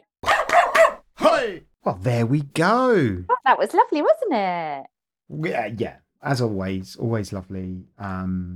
Yeah. Steph, wonderful. Steph is lovely. So easy to talk to, and just an all-round good egg. An all-round good egg. Nice to hear some stories about Turid as well. Yoda. Oh, do you know what? I hope it's not disrespectful, but there needs to be some Photoshop happening, surely.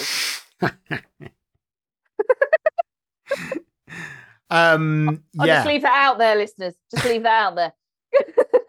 So it's been a while, but I thought I heard a little knock on the door a second ago, and it might be Greggy Wallace. Oh. Should I go and answer the door, Nat? I reckon.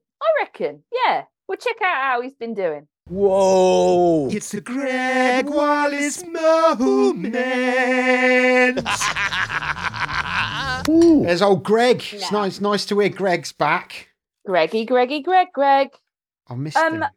I heard something on the radio about Greg Wallace. Apparently he is a legend on Twitter because he just posts his diary, like 9 a.m. gym, 9:30 eggs on toast, 10 o'clock meeting. Well, just literally just very matter of fact. Yeah, I'm not on Twitter, so I can't see it. But if anyone out there is on there, let's know if that's true. Wow. What a legend. Or X as it is now called since. Oh, well, yeah, no one calls it that though, do they? Since Elon took over. Do one, Elon. I'll probably get shot now, won't I? You might. Sent to space. Sent to Mars. Can't have it out then. Sorry, Elon. Okay, so Greg. I have a love affair with language anyway, and some particular words. And much like some people have earworms for songs, yep, like some of your catchy jingles, yep, I get earworms for words. Sometimes I just get a word stuck in my head, and I just say it over and over again to myself. I'm letting you in for too much information here. Anyway, one of these words is crepuscular. And it features rather heavily in this book. And if you don't know what it is, then add it to your repertoire. Crepuscular. Crepuscular. Crepuscular. fun to say. Crepuscular. Crepuscular is one of my favourite words. Exacerbate is another one. Oh. Yes. How do you rate the word moist? It's revolting. People struggle with that one, don't they? Yeah, I'm not a fan. No. Well, let's save Nat's favourite words for another day, and I'll just give you a little Nat definition of crepuscular, and it's a description of a species that is most active at dawn and dusk. So think mostly mammals. So think deer, think dogs. Yay. So they'll be holed up and be safe overnight, so they're not nocturnal. During the day, they might live in climates that are either too hot or busy or whatever. So they just have lots of downtime during the day. And then that kind of activity, so all the hunting, the playing, the foraging, the scavenging, the journeying is done at dawn and dusk. So why is this relevant to pups then, crepuscular? Massively relevant to pups, because anyone that's lived with a puppy, you suddenly have to get up earlier. Yeah. And also, waking up early is not just about needing a wee and being lonely. No. It's actually like programmed into their genetics that is the time they wake up, because that's what a dog is supposed to do. We're very different in our sleep patterns and activity patterns, and we are diurnal, I think is the right word. So diurnal. We're active in the day. Sublimin school day on the podcast. Oh, I'm sorry. No, I like sorry. it. I like it. Let me just put my I'm all professor in. coat on. So in the book they talk about that dogs are able to adapt to us. Yes. Over a period of time. So you might see this crepuscularness. Is that a word? It is now. Maybe more in a puppy, because that is what being a dog is like. But as time progresses, you might see them adjusting more to your human rhythms. Exactly. Yeah. And I think as a puppy, that kind of zoomies at 8 p.m. is probably can be explained a lot by that crepuscular activity. I use the fact that dogs are crepuscular to not feel guilty about me having a pretty full working day. Okay. Now I'm very lucky. I work from home. I can take breaks whenever I want, really. But most of my sort of dog walks activity, I'm spending time with them all the time, but it's downtime, So because it fits around my routine, I alleviate that guilt by thinking, well, they're crepuscular. They can have a walk or play at the end of my working day. And that is kind of that meeting of humans and dogs and whatever works individually, great. But I always think that people are surprised about how many hours dogs should be sleeping. I think maybe because dogs are so adaptive and wonderful, a lot of people have a sort of misunderstanding that they simply get the 8 hours at night like we do, and then they live a sort of diurnal existence, whereas actually it is not like that. Well, you've segmented me, or you've led me right in to the word that I wanted to bring up, which is also in the book. Professionals, isn't it? Very good. Which is the word polyphasic. Get you. So this has gone quite sleep centric, but I think again in the way that crepuscular helps us understand our puppies more, I think polyphasic helps us understand this whole sleep problem. Because you will say to puppy guardians when they need somewhere in the region of 18, 20 hours sleep or whatever as a puppy, and everyone goes, what the? You see their faces go, well, they're never getting anything like that. But because they have polyphasic sleeping patterns, they don't sleep in like massive blocks like us human animals do. They get it in various blocks throughout the day. So you're adding that up to that 20 hours. Obviously they get some big blocks in the evening as well as they adjust to our circadian rhythms. But yeah, I read that. But yeah, so I think these things are really good. I heard a figure thrown in the book somewhere. I can't see where it is now, but a dog will get about, I think it said 40% of their sleep during the day. So again, that helps inform how you set up your routines to have a dog-centric approach to sleeping for a dog. We're always trying to get the dog to fit in with our lives, but sometimes knowing these things, knowing that they are crepuscular and have polyphasic sleeping patterns, you don't need to be able to say the words and recite them. Obviously, you don't want to be throwing too much jargon at new puppy guardians who are sleep deprived, but these things will give them a level of understanding about why things are happening. They woke up early, but they didn't need the toilet. What's going on there? I mean, puppies are likely to need the toilet as soon as they get up, but I think, again, it's that dog-centric approach, isn't it? And knowing knowledge is power. Indeed. And with knowledge great power comes great responsibility. It's a Spider-Man quote there for everyone. But yeah, so there's some nice Greg Wallace moments there. Some words, some knowledge, and some things that help people understand puppies, which is what it's all about. Yeah, and my challenge to you all is to either fit crepuscular or polyphasic into a sentence. Just casually this week. Yeah. See if you can slide one in there. Mm-hmm. Nice. I like the challenge. Email us if you manage to with the context, and Nat will send you some money. Question.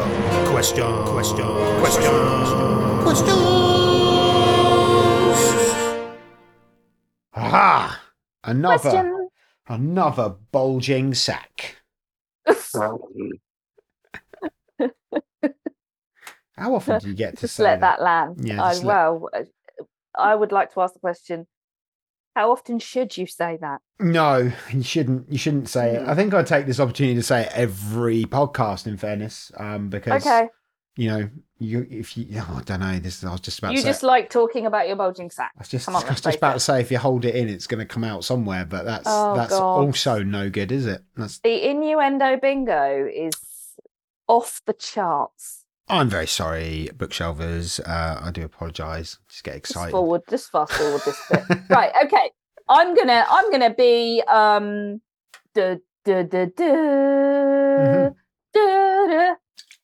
mastermind. Here we go. We have a question from Melissa McHugh McGrath. Who that? Who that? Oh, right. I'm putting you on the spot here. Of all the books you've covered on the show before, which one has challenged and changed your training the most, or gave you a nugget that made you think, holy bazooka, Batman, that never occurred to me. I'm going to try that. Oh, yeah. Okay. Yeah, I should have prepped for this one. I will always... the one that really... I mean, they've all been amazing. Yeah. So, they've all been great, firstly. I want to get that out there. But the one that I absolutely adored reading because it took me into another world, and it was also like a memoir as well as a dog book, was Cat Warren's book, What the Dog Knows. Yeah. I really enjoyed reading that, and I was just kind of getting into the world of scent work. I hadn't really dabbled that much with it at that point. And it just opened that world up to me, and it's written in such a wonderful world, a wonderful way, easy for me to say. New York Times bestseller, I believe. And I'd never heard of it. I can't remember who. It might have been Melissa, actually. It might have been Melissa that I think it might have been that tipped us off about that book. Wonderful book, absolutely wonderful. If you haven't read that one, go and read it, because it's a darn good read as well. This book that we're talking about today has had I've actually changed a few things about how I teach things based on some of the stuff that I've learned in this book, and that's been quite recent. So there's two right off the bat. What do you reckon, Nat? I couldn't possibly choose between the kind of more dog books because I read them all and think, holy bazooka, Batman.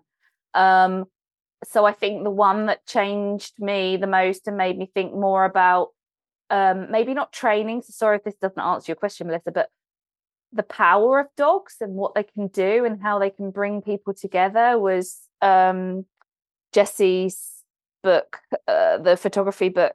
Oh God, yeah. When Dogs Heal, That's probably my favourite podcast episode. That one, actually. It was a very emotional one, wasn't it? And I didn't really know what to expect from that episode. No, I didn't know either, and I just thought it may not have been, that never occurred to me. I'm going to try that, but it was just really kind of humbling.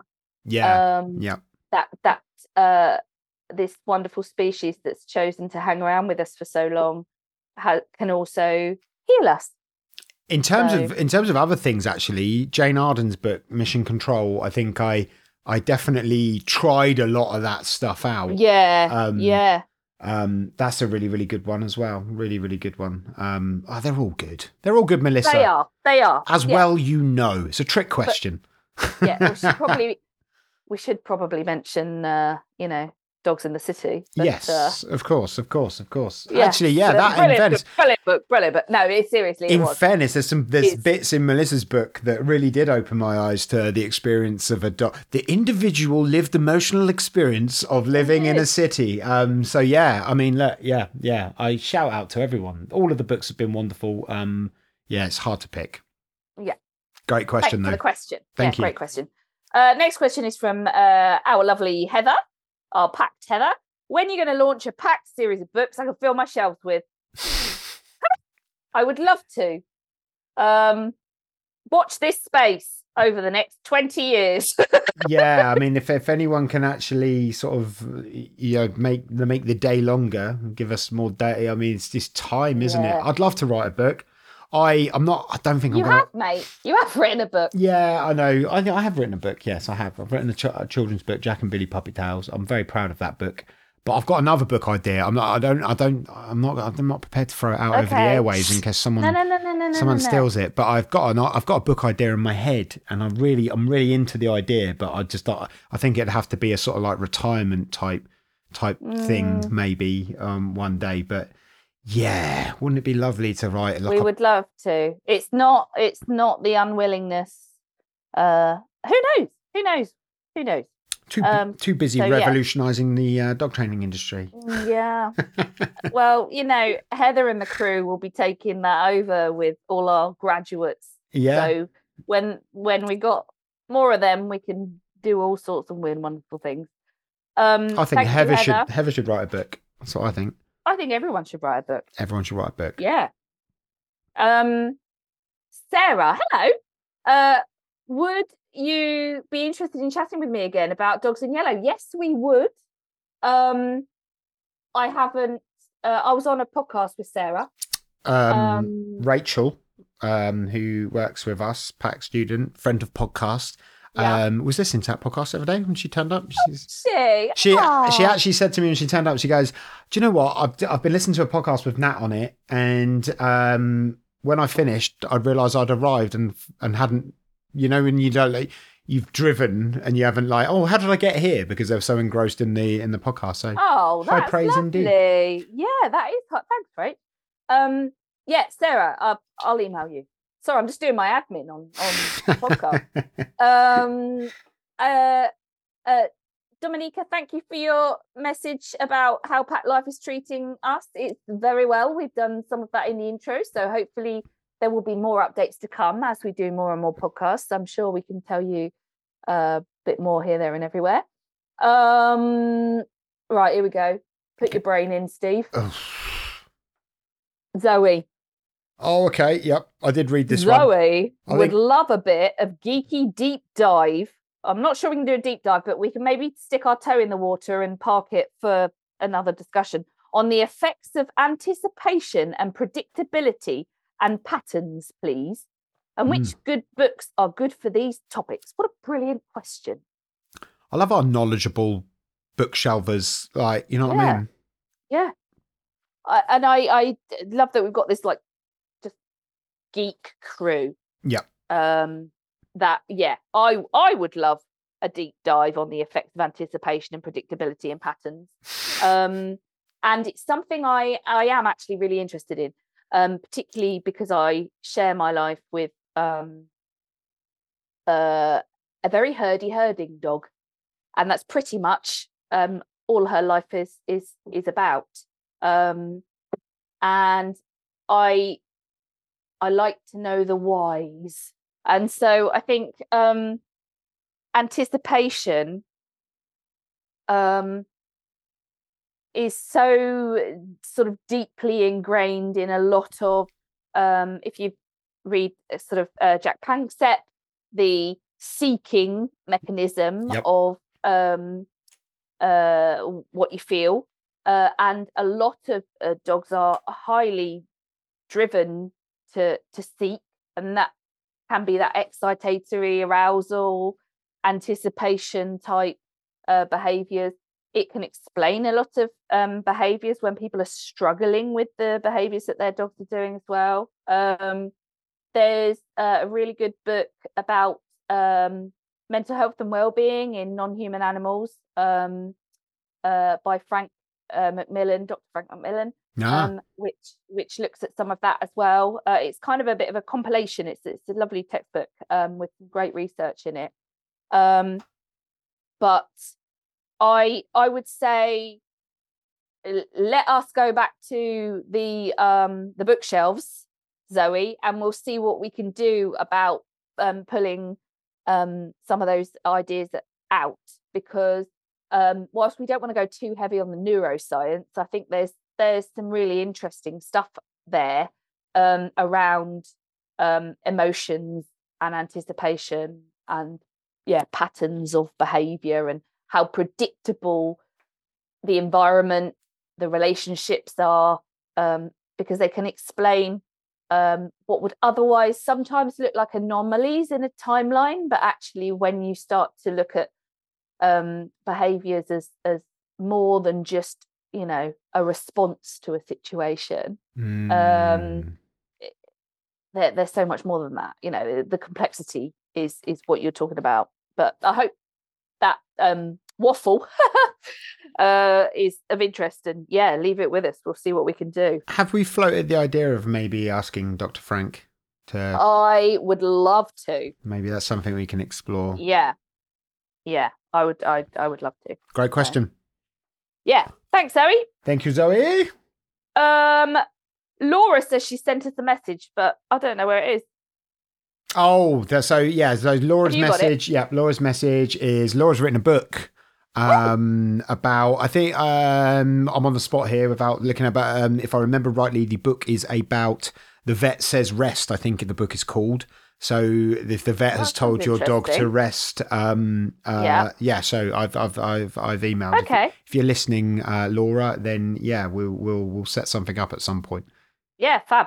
Thanks for getting in touch. Yep. Okay, that's it. Thanks for your questions, everybody. Fabulous. And if you do have any other questions or anything you'd like to ask us, feel free to whack them on our Facebook group, or you can always email barksfrom@gmail.com. And because we're going to be becoming semi-regular with these podcasts now going forward, so questions are always good. We always like to get inside the brains of the bookshelvers and see what's going on in there. Yeah. Because I ain't got a lot going on in my brain, that's for sure. Well, we look forward to putting your messages in Steve's bulging sack. There we go. We've gone full circle. Cut.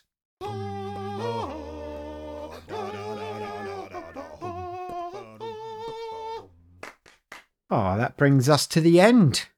Already flies by. Not the end, but no, just of this snippet. episode. Yeah.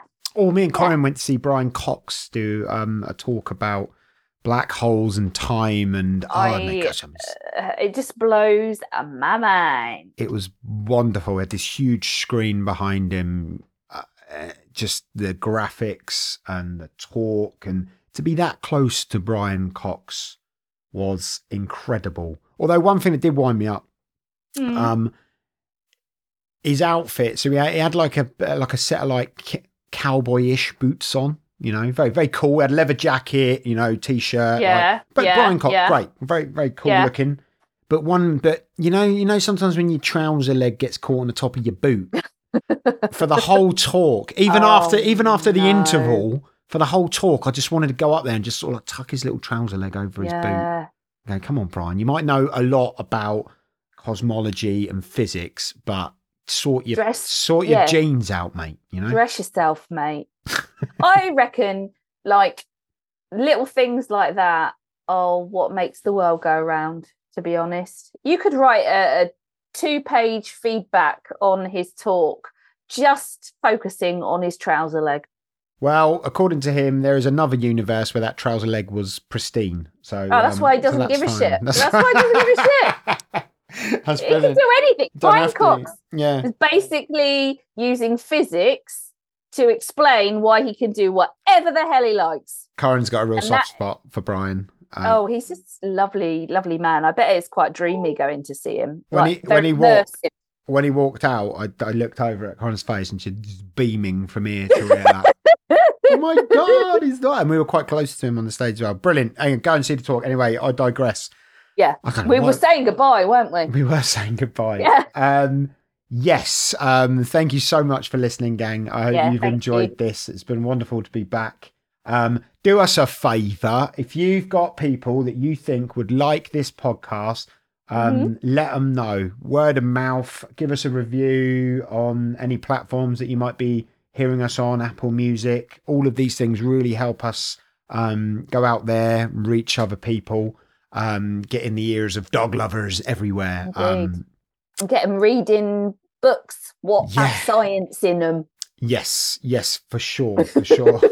As ever, we are going to be serenaded out by Grant Sharkey, who appeared live at DogX 2023 this year. He did. And will be appearing live at 2024 as well. Sorry, Nat, I interrupted you. No, it's okay.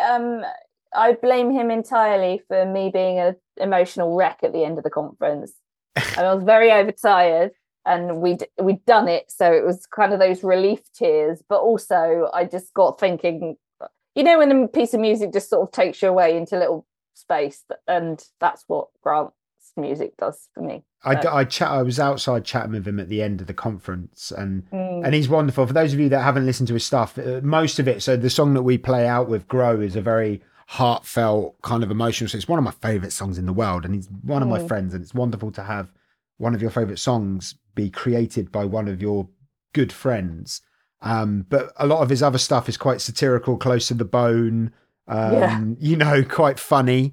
So yeah, he's really, really, if he's ever playing anywhere near you, because he's like a little troubadour. He travels around with his big double bass and he goes up and down the country a couple of times a year.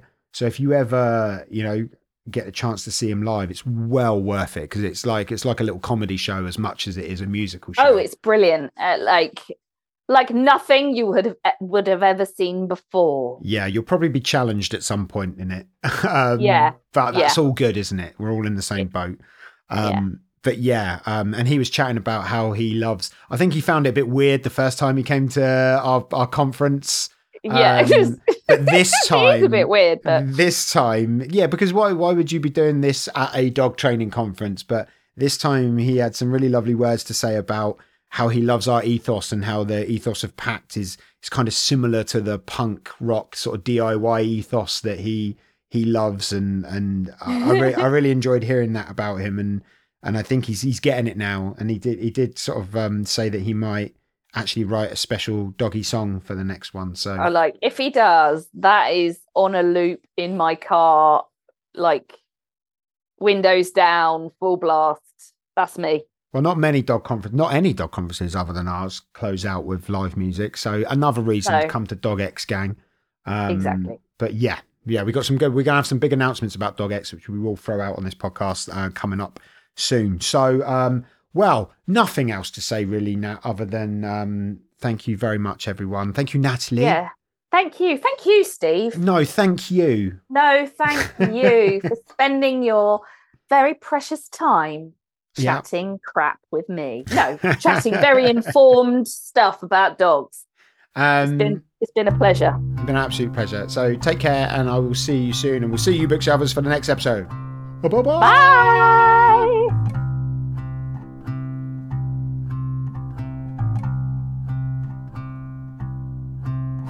At times collide, ourselves divide, just like they've always done.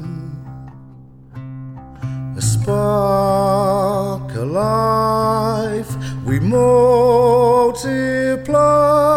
This ride has just begun. And here at the end of a line that stretches back through all time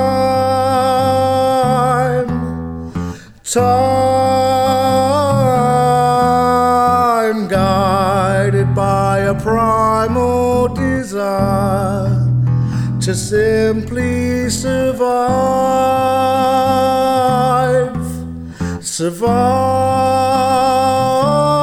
You can't keep it down, you know. It grows.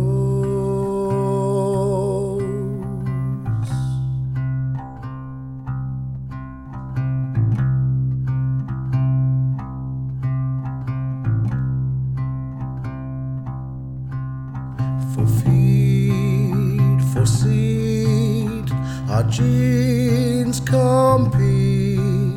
This war is never won. Numbers increase for reason and peace. Our mass as one, we're strong. And where opposition exists, it's our duty to persist, resist and fight and defend till the end.